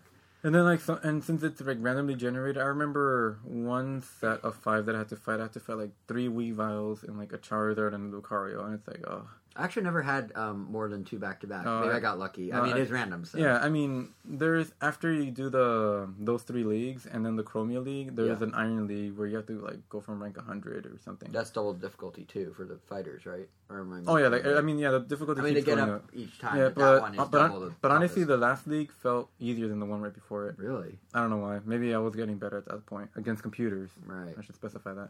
Which is very different than against humans, as I learned and you learned. And then at some point, like I don't know, they just like sprinkled in the Shadow Mewtwo story, and it's kind of funny how like plain and just shoved in there it is. They're like, oh, I heard rumors of this dark Pokemon, and then the voice acting is like, I don't know, like people were just literally reading lines. They weren't really, I don't know. Or people thinking like, oh, how do people voice act? Oh no, that is really bad. Shadow Mewtwo's myth is true. What? Literally like that, like how could that be true? Yeah, you have this. I too love Pokemon. I forgot her name, but it's this woman that's obsessed with Weavile. She's pretty much with you the whole time. Nia. And throughout the story, she's just like kind of like talking about the Shadow Mewtwo also, and then you fight Shadow Mewtwo a few times, and at some point, the league's closed down, and you have to go on this Shadow Mewtwo training thing where you fight some people in temples, and you are reviving an amulet, and then eventually you fight Mewtwo, and then you unlock it. Could we take a moment to focus on just Nia? Uh-huh. I don't know if were you going to talk about her, or should I just slot it in? Oh no, this is the Mia section, so go ahead. Good. She's so annoying. Like, oh my god. No, okay, so basically, I understand why she's there. She's your tutorial. She's your guide. She literally is a tutorial when you learn the game. And then during battle, she's useful because she tells you when your gauges are full, which means you can activate special attacks. I get all that. I had her off, but I actually had to turn her on at some point, back to normal, so that I could know when my opponent's gauges are full. Because she shouts it. There's so much stuff going on the screen that oh my god, there's Reshiram. That guy, that support Pokemon is so annoying. Because he just shoots like pretty much a Hyper Beam that covers the whole field. I bet Mia's more annoying than that. I had to turn Mia back on to counter that. Oh, wow. Ooh. That's how bad it got. Yeah, that's like torture. Yeah. No, but here's my problem with her. They gave her dialogue, they make her friendly, that's fine. But she talks so much that by the time I played just one session of Pokken, I heard basically all the dialogue. Because a lot of it loops, especially in battle. Like, she'll, like, when you start battle, she's like, ooh, they made you their punching bag. When you lose. Or when the battle's about to begin, like, I can't remember what the line is anymore because I blocked it from my memory because it was so horrible. It wasn't that bad of a line, but it's just like, are we ready to fight? We're going to win this one, aren't we? Like some generic stuff, but she says it every single time. And then she also has this weird obsession with her Weavile that you never see or meet. Like, I have a theory. I was honestly really hoping that at the end you have to fight her and her Weavile. But of course not, because that makes too much sense. I have a theory that the Weavile is actually dead and she just can't let go. Because she always says it in, like, a past tense. She's like, or she'll always be like, oh, Weavile's sleeping, but he'd love to be here. Or like, my Weavile would have done the same thing. Would have? You mean it past tense. So clearly she had some sort of horrific life experience. She said my Weavile does the same thing. She doesn't say, she said does. But she said would have, or like things like that. So clearly, here's my theory. I think Pokken's a really dark game. Like really dark. Like super dark. And I think basically it's really the tale of her mental breakdown after the Weavile died, and she just can't let go. And Shadow Mewtwo is the demons of her past and not an actual thing. And all of this is in her head, and she's actually in a mental ward. That is what Pokken Tournament's all about. Enjoy the game. I'm going to roll away now. But anyway, no, she's super annoying is my only point. But I appreciate her being there because she's kind of needed as well. So we're on the subject of Nia, like, actually, yeah, like, I had her off because during the battle, like, her cries would get annoying, and I just didn't want to have her talking the whole time. But then, like I said, with Reshiram, or just keeping track of, like, when your opponent's gauges are full, she actually came in handy. Yeah. As much as, like, that's why I leave her on. Hearing to go, like, oh, you're halfway done, or they're like, oh, are you okay? I don't know, just random stuff like that. But there's one line in particular that I thought was so weird, but I can't remember what it was. Okay. But anyway, like, she has other functions too, or I guess they're just disguising them as her functions. But basically, she does this thing called cheering between matches, and after playing through some of the leagues, you unlock a bunch of different styles of cheering, and you have support style cheerings, aggressive cheers, or different cheers that pretty much when you lose or in between matches, you'll either fill up your gauge completely for the support Pokemon, or some of your synergy gauge, or a little bit. It just depends on what you want. Like, if you're going on support heavy, you'll want the one that fills up your support gauges all the way. If you're going Synergy Gauge heavy, which is what lets you transform into your stronger Pokemon form, whether it's a Mega Evolution or if they don't have a Mega Evolution, just, I don't know, stronger than really have something. Then you'll go with that one. And I like to go with the Synergy Gauge one because then it pretty much lets me use Weavile's like energy burst twice in a match. But I remember the line. Sorry, can I interrupt you real quick? The line I thought was so stupid was, "Remember, the goal is to have fun." I'm like, why are you like? If every match she said that for a while, and I'm like, yes, I know why video games exist. Please don't remind me every 5 seconds. Like, I don't get annoyed by much, and I'm kind of jokingly just remind you because it's a fighting game, and like, a lot of people could get really. I know, angry. Like, I know, but it's just like she's so close to saying it's just a game. It doesn't matter. Yeah, that's basically what it is. But it's just like, yes, I know why I'm playing this. I understand the idea here. Idea here is fun. Whoa, idea here is fun. It's all about the fun. No, but like, yeah, it's just like such a dumb line. Anyway, yeah, so I mean, that's something that you should also consider. Just like what kind of playstyle you like and what you want to carry into battle. Right. And that also leads you to, like, after unlocking all those support Pokemon, which combination of support Pokemon you want, since they come in sets and you can't cut up the set. So, depending on what Pokemon you have, you might want to pick one that suits you. Rotom is another one of my all-time favorite Pokemon, so I had to pick him no matter what. So, instead of figuring out which support Pokemon went best with Weavile, I just picked the one that looks coolest in your opinion with Weavile. I just picked Rotom, and I'm like, all right, now I'm just gonna figure out how to make Rotom work best with Weavile, and luckily, like I have found like a lot of good uses for him. He's just a good anti-air. If anyone jumps in the air, he keeps them in place, and I could just like punish them for jumping. But yeah, so that's Pokken. You could, I mean, I felt like it wasn't even worth mentioning, but you could, I don't know, customize the look of your character. I mean, you could change their clothes. I'm still bummed with about a bunch that. of points of that. I gave mine some round specs and made them all radiant and orange and kind of weird looking. I'm still bummed about that because that was the My Town feature. On this very show, I said multiple times, wouldn't it be cool if there's this whole like interactive element where your town, you could like display your town square to other people or something, and all you can do is customize your character, and all that customization just comes from the Pokken money you earn, which is also what they penalize if you drop out of a match early, but you just earn it back really quickly anyway, so there's really no point to any of it. Oh yeah, I should mention that. You also didn't really talk about the meter thing that you wanted me to bring back up. I did. I already explained it all. That's right, you did. Just kidding. I should mention that as far as the single player goes, you have to pick the Pokemon that you want to use throughout the single player in the Mine Town. You have to go to customize your Pokemon, and then you pick the Pokemon, and you could pick 3. You can have up to 3 support Pokemon saved at once. But once you go into the single player mode, that you can't switch your Pokemon in there. You have to go all the way back out to the other menu and switch your Pokemon. Yeah, they make it sort of like this weird thing where it's almost like, oh, you have to have this bond with this Pokemon, so it's like part of your character. So if you want to customize it, you go customize your character. And on one level is like, okay, but on the other hand, it's also kind of weird. Yeah, but I mean, it helps you like learn a Pokemon really well if that's what you're trying to do. Like you should be at least proficient with a Pokemon by the end of it if you did stick with them all the way. But for all that nitpicking, though, it is worth saying, as a more casual player, and you said this at the top, but as a more casual player, it is really fun. Like, if you're not trying to be competitive, you're not trying to learn all the ins and outs. Yes, Nia's annoying. Yes, projectiles get in the way, and kind of if you're like someone like Lucario, like I am, it kind of hinders you a little. But you can actually hold your own sometimes without doing a lot of like crazy combos that don't really exist anyway, and it's really fun. Like as a casual fighting game, I'm enjoying it a lot. As a hardcore one, it sounds like it definitely has flaws. It has some, but it's one of those that we're going to have to be patient. I mean, a good indication of whether this patience was worth it will be at EVO, because by that time, the game would have, the game will be out for a long time. And we're going to see what people have really come up with at that point, and if it still looks like a projectile fest or something like that, then at that point it might just be, I'll just stick with this on the online. Right. But, I don't know, time will tell. And I did get the controller today as of this recording. Oh, the Hori Pokemon and controller. It's really comfy. I just like how it's really tiny.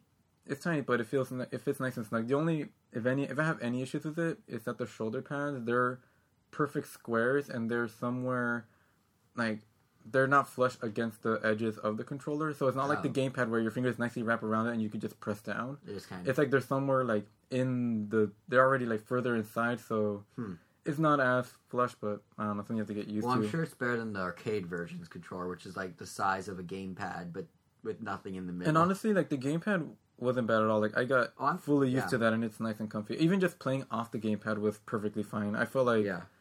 I don't know, I mean, you just get used to it after not looking at the TV for a long time, but you don't really feel like you're losing out on graphics. Like, it still looks really nice. And this game is really nice looking. It is. Oh, man, Weavel's voice. I hate Weavel's voice.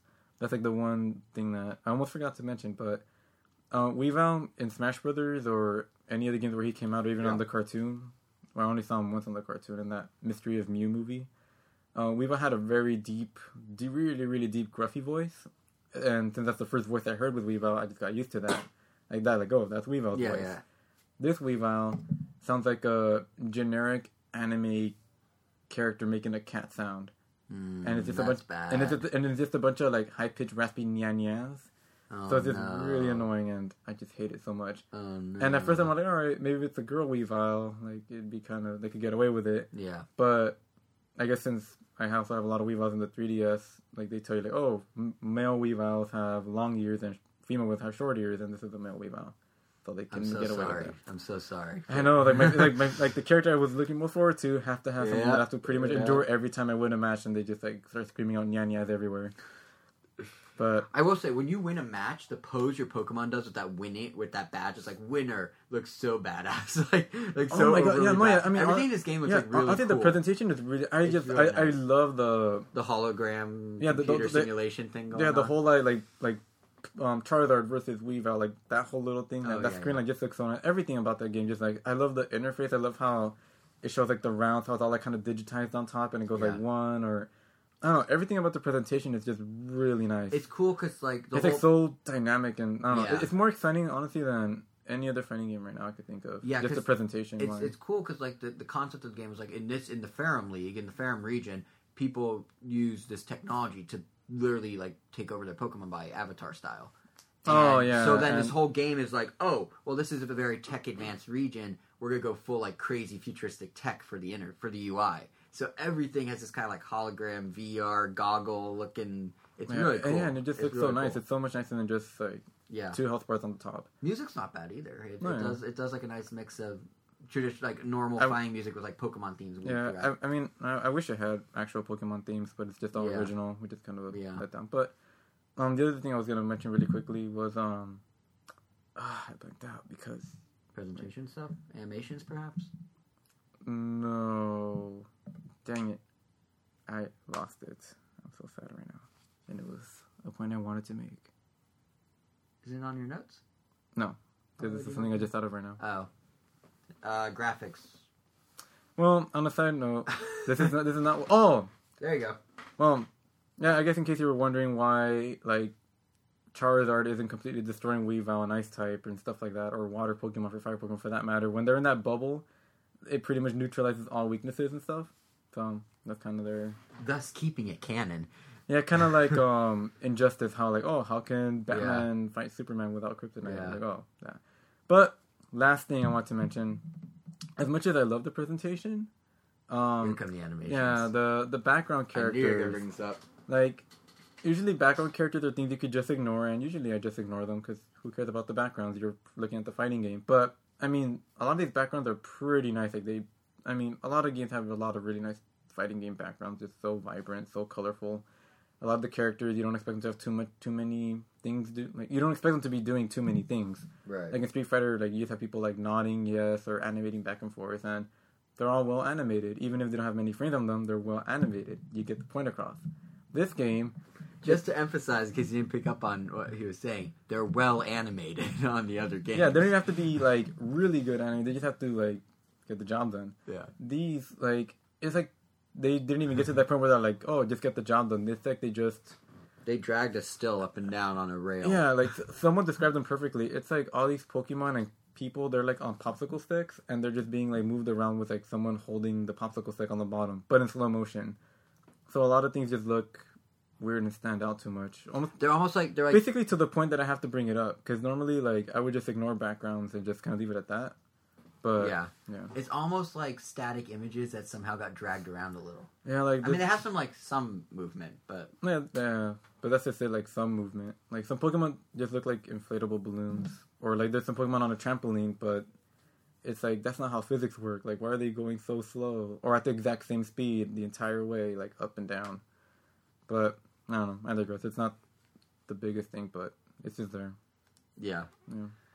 It just, so overall, it takes me for, like... Overall, as a competitive fighter, it sounds like you have questions and doubts. But as this overall game...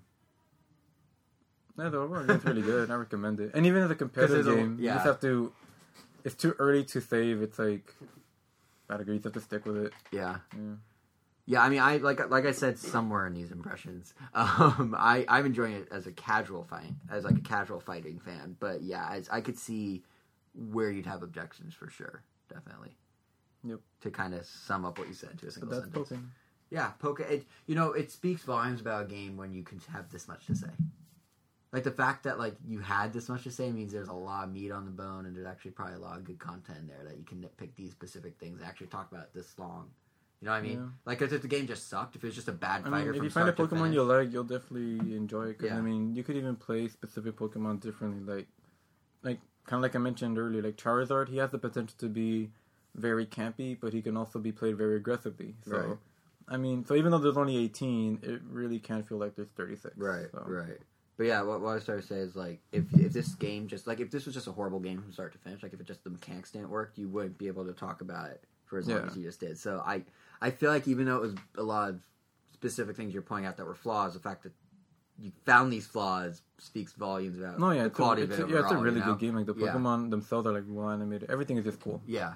So, I mean, Gengar is, like, probably one of the coolest Pokemon on there. So if you need a new fighter, everyone, might be worth checking out Pokken. Yeah. And there is now a demo on the Especially because it's, like, no other fighting game. It's, like... Just I've never played anything like that with the plane switching and stuff, 2D and 3D back. It's ambitious. It's very ambitious. I gotta give Bandai Namco credit. They went all in. On, like, they just were like, let's get crazy, and they did. No, let's just hope for some DLC, and if not, then, let's hope for DLC, unless there isn't, in which case we can't.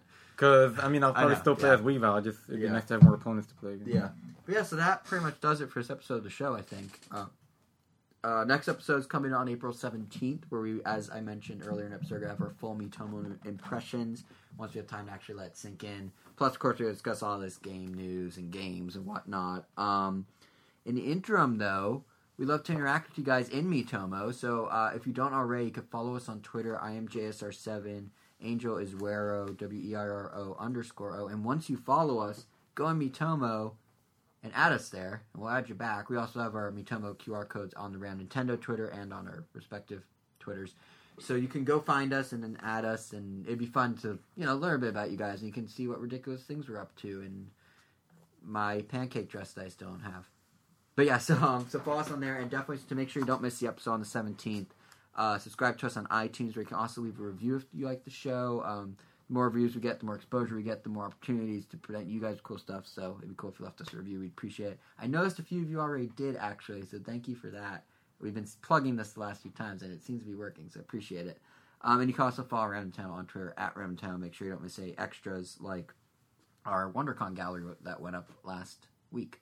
So, with all that said, we'll see you guys in 2 weeks. One last note. Apparently, on some Android phones, we're now on Google Play. So if you're an Android user, go to the Google Play Store, see if we're there. They seem to be rolling it out in phases, and they're not telling us when it's going live, but we are apparently live. So, thanks, Google. You the best. And we'll see you guys in 2 weeks.